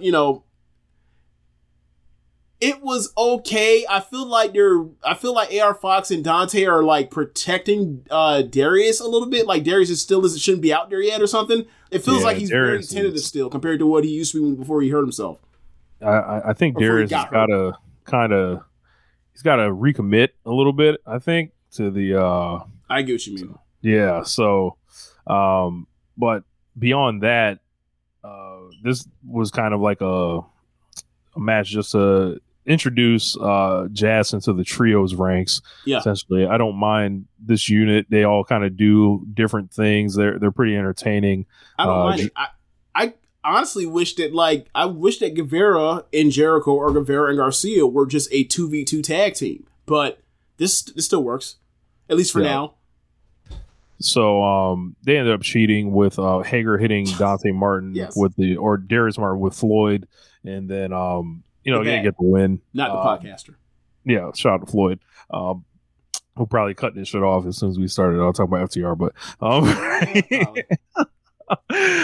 after that, Angelo Parker tells us that it says it's the greatest trios win in history.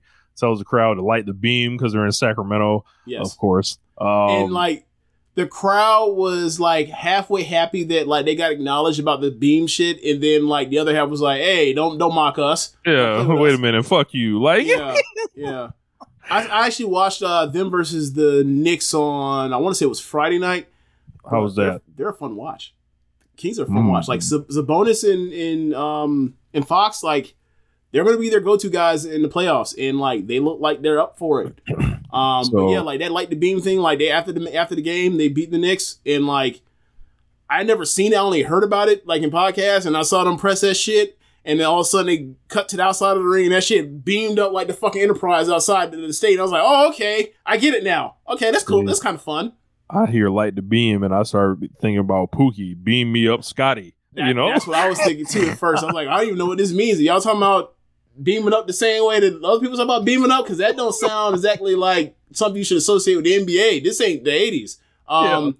But yeah. After that, I like them doing that stuff with like the local crowds. I do. Yeah. Garcia gets on the mic, says they should be the number one contenders for the trios belts. Sammy says they're the sexiest group alive. Then the lights go out after Jericho reinstates it. I knew the Elite was coming out the whole time. A lot of people thought it was House of Black that were doing that, but that was a good switcheroo. Yeah, I was like, bro, they've got to find a way to get Omega and Jericho in the ring together for Winnipeg, and this is how they do it. I didn't get my singles match I wanted, but I guess it's the next best thing. But Kenny gets on the mic, says for the last 3 years they've stayed out of each other's lanes, and he likes to think that comes from mutual respect. But when you talk about the trios title, then Don cuts him off, grabs the mic, says the Elite established the trios belts, and after Revolution it should be obvious they're the number one contenders. On a personal note, him and Chris have been friends for over 30 years, and he agrees with the people that say Jericho's one of the greatest wrestlers of all time. Unfortunately, he's only the second best wrestler from Winnipeg. And he says even if he had a couple months to train, Chris might be number 3. And then Jericho was pissed, challenged him to come down and get it. Lights went out, of course, again, because the House of Black was like, how dare anybody else turn the lights out? And then they appeared on the Tron, and then they turned the lights out again after Malachi Black said, hey, y'all all deserve to be humiliated in y'all hometown. So if y'all want us, the lights basically came back on, cut off again. Then they're in the middle of the joint, basically between the ring and the stage, bottom of the ramp, top of the ramp, and JSA that's in the ring. Yeah. Yeah. And then, the lights go out again, and then they're gone. So they set up a triple trios match. A triple trios match next week for the trios belts. That's gonna be great. Yeah, that's going to be awesome. Bro. Okay. It's the Elite. It's Matthews, it's Malachi, and it's Guevara. With 8 other bodies to work with amongst all that talent we just mentioned, plus the mind of Jericho, plus the mind of like Callis on the outside fucking around. Like, they're going to break out some outrageous shit. Like, I would because they're going to be in Winnipeg, and they're going to want to have a crazy match for their hometown. Bro, I would give them like the last half hour of the show, or like open the show with this shit. Like, I'd open and say, y'all go 30 minutes. Like, run it. After that, yeah, I'm into the match. So, Tony Khan then appears, and we'll talk about the joint now. He said that Orange Cassidy will defend the All-Atlantic title against Jeff Jarrett for the final defense of that belt next week in partnership with Warner and Discovery, and to promote the new Shazam movie. They'll be leveling the title up to create the AEW International Championship.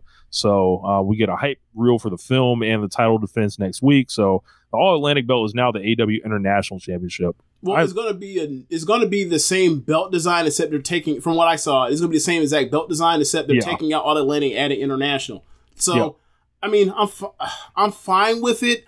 I'm wondering what made them change it out of All Atlantic.Maybe it's because, I don't know, maybe I wonder what happened from up top that made them say, hey, change the name. Yeah, maybe they just kept looking at that Japanese flag on the belt and was like, yeah, we can't. In China, yeah. Like we can't do that. I actually like the name change. The IC championship. For me, I was okay with it being All Atlantic at the time because, like, obviously it was functioning as an Intercontinental title, but there's not many names you can come up with that doesn't make you think of the Intercontinental title. And now it's International title, and all I think about is the fucking Continental title. So, like, I see why they went with All Atlantic or whatever was the particular reason for why. I forgot the original name because it was like something about like something with water touching all the continents or whatever else. Yeah. Or whatever else, or some poetic thing. And I was like, okay, fine. It gives me the distinction of it doesn't make me immediately think of Intercontinental, even though I know it functions as Intercontinental title. Now, International Intercontinental, it's an AEW Intercontinental belt. It is now. But yeah. So besides that, like, let's keep going. Orange Cassidy better not lose his fucking belt. Let's go Double J, bro. So what? Okay, so Jeff Jarrett wins the Intercontinental belt. Or sorry, I'm calling the AEW Intercontinental belt on purpose now. I'm sorry, on accident now. So like he wins the international belt and what takes it to AAA and starts doing that racist shit again. That's his first move, right? Right? I don't know, but I haven't really thought that far. I don't want that. I haven't really thought about it that far. I'm just on this strap up Double J agenda. We'll figure it out. The rest later on. I think he's been tremendous in this time in the company. If you left your preconceived Jeff Jarrett notions at the door, I think he's been phenomenal. He doesn't have to be a main eventer. If he loses, fine. I'm cool with that. However, I think it would be tons of fun to strap him up. It would only serve the purpose of you didn't want to beat Orange Cassidy, you need to get it on somebody else that you didn't want Orange Cassidy to lose to. So like that's the only purpose of having him be the champion. So if that's the case, then I don't think that's a good enough reason not to do it. Right? Like if you're going to make Takeshita the champion, right? Like just have him beat Orange Cassidy. He'll get more from beating Orange Cassidy than he will beating Jeff Jarrett. Mm-hmm. Yeah, not to say that Takeshi is actually the handpicked guy, but I'm saying like someone of that ilk makes sense to have that belt eventually. Right. So after that, we got a post-match promo from Bryan Danielson. Strangely, that ended up echoing my sentiments from last week, where I said this man has to go home. He talks about wanting to teach his kids to fight for his dreams, but Max was right. His whole career, he thought fighting was the best way to fight and fight and fight and fight. And when he woke up from the label lock, his first instinct was to fight.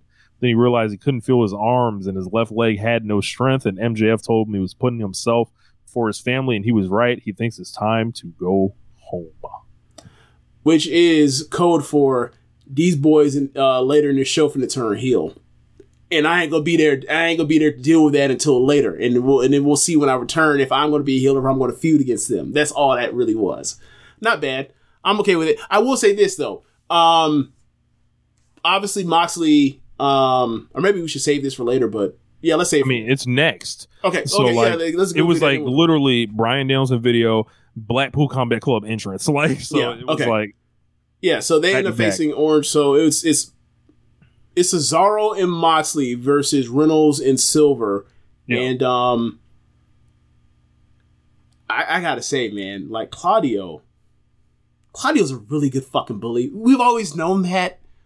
He's really fucking good at being a bully and just like battering people that he's bigger than. He really is. I like this better than him being a babyface. Yeah. Like, you know what it reminds me of? Obviously, I don't think he's at that same level athletically. I don't think he's also don't think he's in the ring with the level of wrestler either. But like, it reminded me of like him when he used to like those Sami Zayn matches in NXT where it's like, he's the strongest, toughest guy in the world. He's wrestling this guy that just will not stay down. And he has to, like, just beat the shit out of him and be so mean to get this dude to stay down. And, like, seeing that side difference, him, like, throwing European uppercuts into Silver's chest, it was like, God, he's such a good bully. And then, like, the pull-apart stuff at the end after, like, you know, they're pushing around those guys. Then comes down, your boy Evil Uno comes down and they beat his ass too, and that forces Paige to come down, and they, you know, and they're handling Paige. They got the numbers advantage, and then like refs try to help break it up. And Cesaro's like, steals off on Castagnoli, like he was like, "Hey man, I'm leaving here with something." Like, but like during like the breakup part, the pull apart part, like Cesaro's still out here manhandling and beating the shit out of Silver on the side or whatever else. I was like, even like while he's supposed to be like getting held back, he's like, get the fuck off me. I got more ass kicked. And I was like, bruh, you want no smoke with Cesaro, bro. Or sorry, with Claudio, bro. He will like, bro, obviously, you know, like the times when he would like grab Moxley and just carry him and walk him off. It's like, bro, obviously the strong man gimmick is his gimmick, but we don't know how strong that man really is. Like that man will rip your head off like energy. That man will rip, if he needed to, will rip your head off like the top of a jelly jar. You want no smoke with that guy too. He's so strong and he's so mean. It's great. It's gonna be great. So Blackpool Combat Club officially turns heel. So I'm down with this. Same. I've kind of wanted to boo those guys personally. You know, from their initial presentation, but it looks like this might be setting up the summer of Blackpool Combat Club versus the Elite. So if so, sign me the fuck up. Yep, because there's some reconciliation. I can see the Elite reuniting, and I can see that starting, and I can lead that, you know, blood and guts and all that kind of stuff. Yeah. Yeah. So there's a lot of stuff to be worked out there, and they can finally do a BCC blood and guts right, because they'll actually be the heels this time, and they can actually get heat when they have the advantage, as opposed to we create our own advantage. We're man down, we whooping your ass. Yes. Bro, that shit was so weird. Like that's funny. We had 2 like war game style matches last year, right? And they were both done wrong. They were both like, but like one of the alignment was right, but it was still wrong, like how they did it, because I don't know. It should, and then like the WWE one, it was just like somewhere completely else. Yeah, but I think the prevailing logic for them was like it's 2.0 in this ring. There is no real man advantage. I think that's what they were coming up with. It's like, you think like Claudia, like, you think I'm finna sell for them? Hell no! Oh, this uppercut. But so they've been on Being the Elite this week. They had like this flashback kind of. Hangman was on there and he was kind of hinting at something with the Young Bucks. So we'll see where that goes. Mm-hmm. I have a question. Do you think too much time has passed to where now it's the elephant in the room and you can't do it, or you think it's insignificant? Like when Omega left, he after Revolution 2021, he didn't see that like the Young Bucks basically gave Hangman the blessing to surpass Omega or beat Omega, whatever. And he said like, I'm going away. I haven't watched it yet. I'll check it out later. And then he just came back, and then he had to go away because he got caught in that fuckery with CM Punk, and now he's back, and they haven't really let them talk at all until this particular week. Do you think it's too late to actually pull the trigger on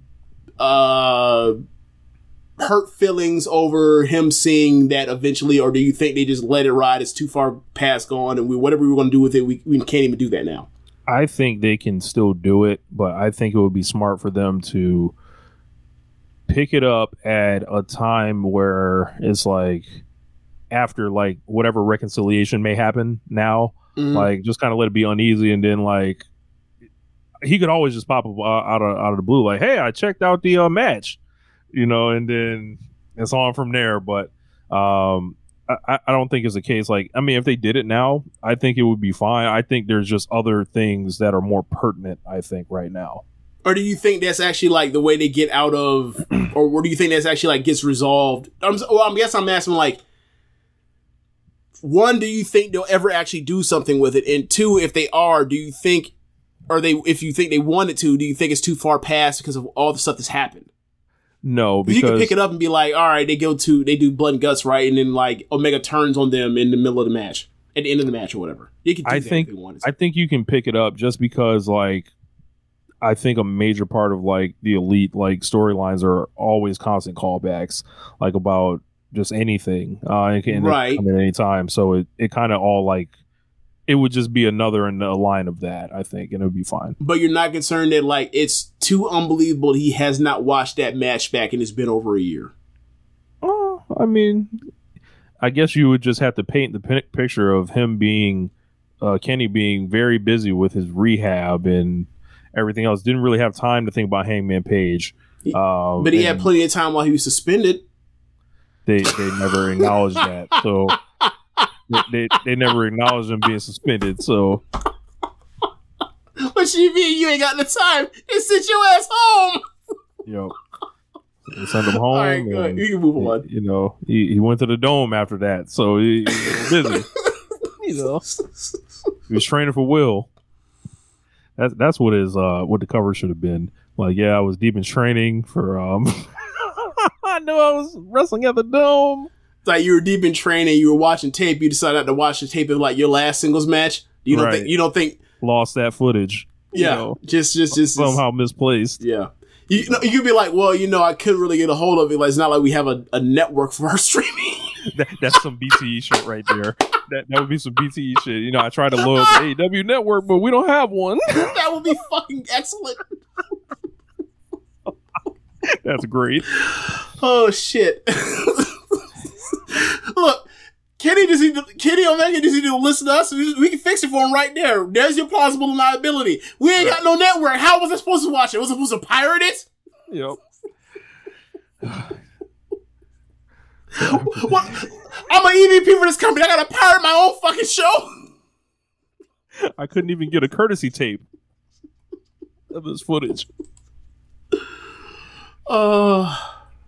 How dare I couldn't watch it back. So Renee interviewed the Acclaimed and Daddy Ass. 2.0 rolled up to him, said they love the Acclaimed. They have a proposition for him. He said that he knows the Acclaimed are sports entertainers at heart. I fucking died laughing. And they had a nice laugh about it.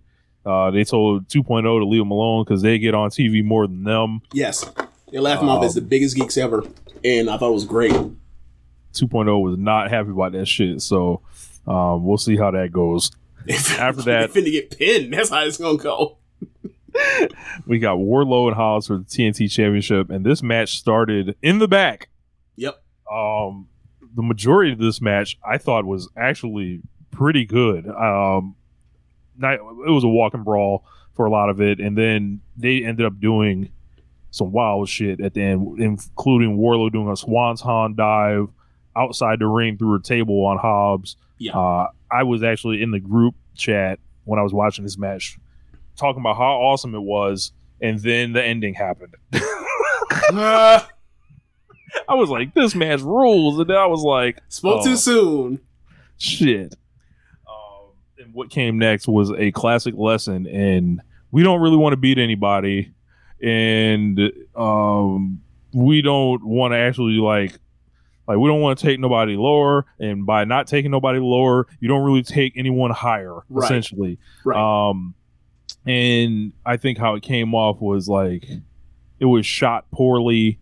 Wardlow fell on like some like styrofoam type shit. It turned to a last man standing match out of nowhere. I thought it was a Falls Count Anywhere match, but it was a Falls Count. It was Falls Count Anywhere, but they did mention on commentary before the match that like there was a standing, there was a 10 count as well. Okay. But they did a lot of wild stuff around the building. I don't want to sell them short, but then they got to the end, and I saw the TNT belt over there, and I was like, oh, okay, that must be like their alternate belt or something, and then. That's where that shit finna end, and that's where it's one of them to grab that belt after throwing another one off the ramp or off the top of the stage.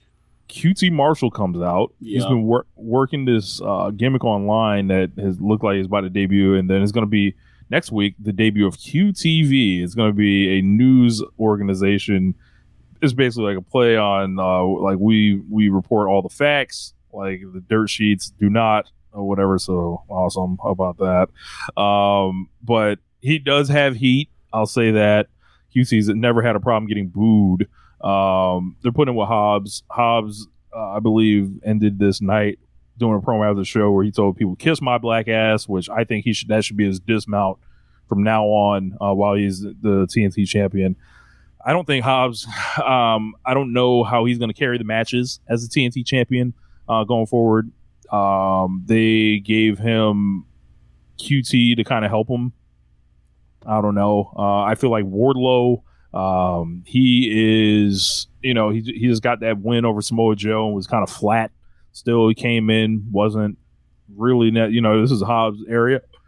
But he, I don't know what Wardlow does now. Maybe it's a case of just, we're just plucking you from this division because you have a win over MJF that we can go back to at any time, and we can build you up there, and we can decide if you get hot again to pull the trigger or not. But that's kind of what I've seen this as. This is like one of those classic, hey, you lose the belt, but you might be going somewhere else. He's definitely going to see MJF again. Right now, he should not, unless they do something masterful to get him back over again the way he was before. He has no business winning it. But yeah, they're definitely going to have him get back to MJF before MJF's reign's over. Like I can see them like going to Wardlow, MJF beating Wardlow, and then they get to Page, and then Page takes it off MJF. I can see that. And there's like some chatter like based on Rampage. I didn't end up seeing all of Rampage. I only saw the end, but Sammy Guevara's been getting wins recently. Jungle Boy's been getting a lot of wins. Darby cut a promo, and then MJF. Like there's talk around the Four Pillars 4-way for the AEW title might be coming up soon. That's on TV, right? There's no way that's main eventing a pay-per-view. I don't know. So we'll see. We'll see how it goes. Yeah. So what is this? I feel like I saw something about not actually that this actually is true, but Alvarez and Meltzer talking about Darby Allin potentially retiring, and like I just figured that like they misconstrued that as like him going down like the last few matches that Sting has left to, and them then pulling that out to mean that like Darby Allin too is retiring, and I'm like, I don't think Darby Allin's retiring. Nah, like I think it was something like Darby said, like before I'm gone or some shit like that, like. Darby Allin's career could end at any time the way he wrestles. So right, but maybe like, that's what he was alluding to. Right, I'm getting like his retirement isn't going to happen based off his decision in a retirement tour. It's going to end up he breaks his fucking neck doing some outrageous, and like we have to be sad that he's hurt himself or not hurt himself but got hurt. Like I mean, I don't know what he feels like when he gets out of bed, but I don't think it's at that point where it's like, Shawn at 97. What do you make of Hobbs with his TNT belt going forward? Hey, fine with it. Look, the agenda. Fine with it. Thought the match, the stuff they did was fun. Don't like the ending with QT because it cheapens, whatever. And also, like, it's a last man standing match. You can catch somebody with banana peel, beat him with a big move at the end. The still one, like that's the John Cena special. You can win one of these while wearing handcuffs. Right. But I thought that you can fuck up the handcuffs and not unlock yourself and have the referee completely expose the business. So yeah, I thought like it was okay. I would have liked it if, Hobbs had, somehow smarted Wardlow or got the last blow in, like without the help of QT Marshall or whatever. But I know that, him and QT were around each other at the time when like there was almost like the factory had like a hit on Ricky Starks and like it was never paid off or whatever else. But that was like over a year ago. That was like last August. Now, I remembered that when they mentioned like, oh, he said he had the favor. I knew exactly what they were talking about. I knew exactly what he meant too. I can't assume that, like, I hate to do this. I can't assume that your normal person knew that because it was like, there was no kind of like. People with great memories. Like, I think for this to be more effective, they would have had to be like, laid a breadcrumb for this, like the end of like January or something. Just all it takes is 30 seconds of TV time. Like, have Powerhouse Hobbs walk in the hallway, run to QT, like, hey, like, you still owe me one or some shit like that. And QT's like, I got you. And then and that was only like a month ago. I think you could get away with doing it like that. Yeah, I think that, I don't even necessarily think they even needed that. I think they need to have pulled the trigger and not ever done the Joe thing, the Joe turn, and then take the title off Joe or take the title off Wardlow. They should have just went to the Hobbs thing when it was, then. Like, the problem isn't necessarily that the story wasn't told to a satisfactory level. It was that so much time had passed that like it made it less effective at the end. It felt like it was something that was dropped as opposed to something that was ready, something that was going to be brought back to the forefront ever again. Like how I mentioned, is kind of the reason why I asked you earlier about the Young Bucks Page Omega thing, because like so much time has passed. Is it worth it to actually go back to this or not? Obviously, there's ways around it to get to it if you want to go back to it, but a lot of time has passed, and you'd be like, bro, you bringing up some real old shit now. And you know, one of the issues with AEW is like sometimes they will wait too long on a story to let it finish. Like, you know, it's like, bro, when was Final Battle? December 14th, some shit like that. Yeah. We still haven't gotten the Keith Lee Swerve match. Right. Right. He's like, there is like telling the story of who's off TV, Keith Lee was off TV and reinventing stuff and all that stuff. Is also like, bruh, it's been 4 fucking months. Can we get the match already? Yeah. Yeah, so. But that was Dynamite this week. I don't know. Like, I think I might like the show a little bit more as we were reviewing it. But when I was watching, I was just like, I don't know. I thought they should have came out firing a little harder out of the pay-per-view. Mm-hmm. But, you know. I think they set the table with all the heat they got. I'm not saying necessarily the heat was unnecessary. I think that they set the table for the babyfaces to, you know, move forward, like Starks with, you know, with a brand new opponent, with like Hobbs and QT Marshall and particularly the Factory. What is that going to be? MJF gloating that he beat, you know, the best wrestler in the world in an hour plus time match, and now he's going to show up next week. Like, they're setting the table for stuff to look forward to, right? But I didn't think there was any match that, like, I thought was, you know, stood out above the rest. It was some great match on the show, like, compared to a normal Dynamite. And then, like, it was just a lot of setting up heat and getting heat. And, like, it was a lot. I felt like a little bit too much. I felt like it was like 3 episodes or 3 weeks worth of normal AEW heat put into one show. And I thought it was a lot. Yeah. But yeah, I didn't think I had anything. Oh, one more thing. Keiji Muto, the Great Muta, is going into the WWE Hall of Fame. This fucker has done it again, James. Mm-hmm. We realized what happened here to get Nakamura over. The deal you put me in the Hall of Fame as well. Yep. I just find this hilarious. Keiji Muto ensures that he will get another run at Finesser of the Year this year. Rich, when they announced the Nakamura thing, we talked about it on the show. I'm pretty sure I mentioned this was a quid pro quo and exactly this, wasn't it? Didn't I mention this? I think you might have brought that up, yeah. Right, it's like, yeah, like think about what what the Great Muta means to like their library. It gives a reason for people to go on the network and go through all those tabs and go find some of this shit in WCW and NWA. Like, yeah. And then sure enough, it happened. He's going to miss somebody at WrestleMania, right? Who do you want it to be? Austin Theory, right? Oh, God. Actually, I don't know.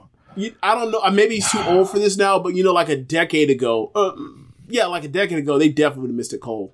They definitely missed it cold. Yeah. He'd have been emceeing the whole fucking thing, and he all of a sudden got missed and embarrassed as a guy. And then Vince would have belly laughed in the back like an asshole. The Miz.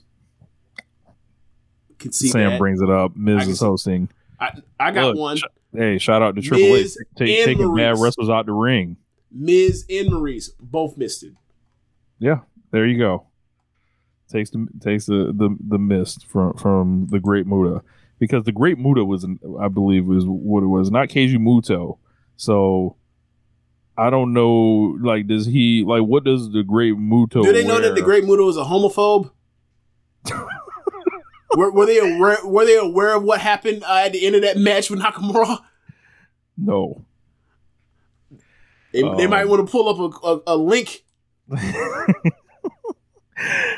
This man has done it again. Just unbelievable. Jeff Jarrett will be proud. We can wrap it up, man. Yeah. That's in the show. Thanks for listening, y'all. Be sure to rate us on whatever app you're using. Listen to this with. If you are watching from the stream, you see the PayPal, you see the Cash App. You can donate there. If you're listening to the podcast, you go to the show notes, show descriptions for the podcast, and go to the link for our in our red circle and go donate there. And listen to other shows on the network. Besides One Nation Radio, you have Keeping It Strong Style, the Ricky and Clyde Wrestling Show, Grown Men Watching Shit, the Great Consequences Podcast, 8-Bit Suplex, All Things Elite, Great Match Generator, Get in the Ring, and Meet the Press Home. Thanks for listening, y'all. Later. Peace.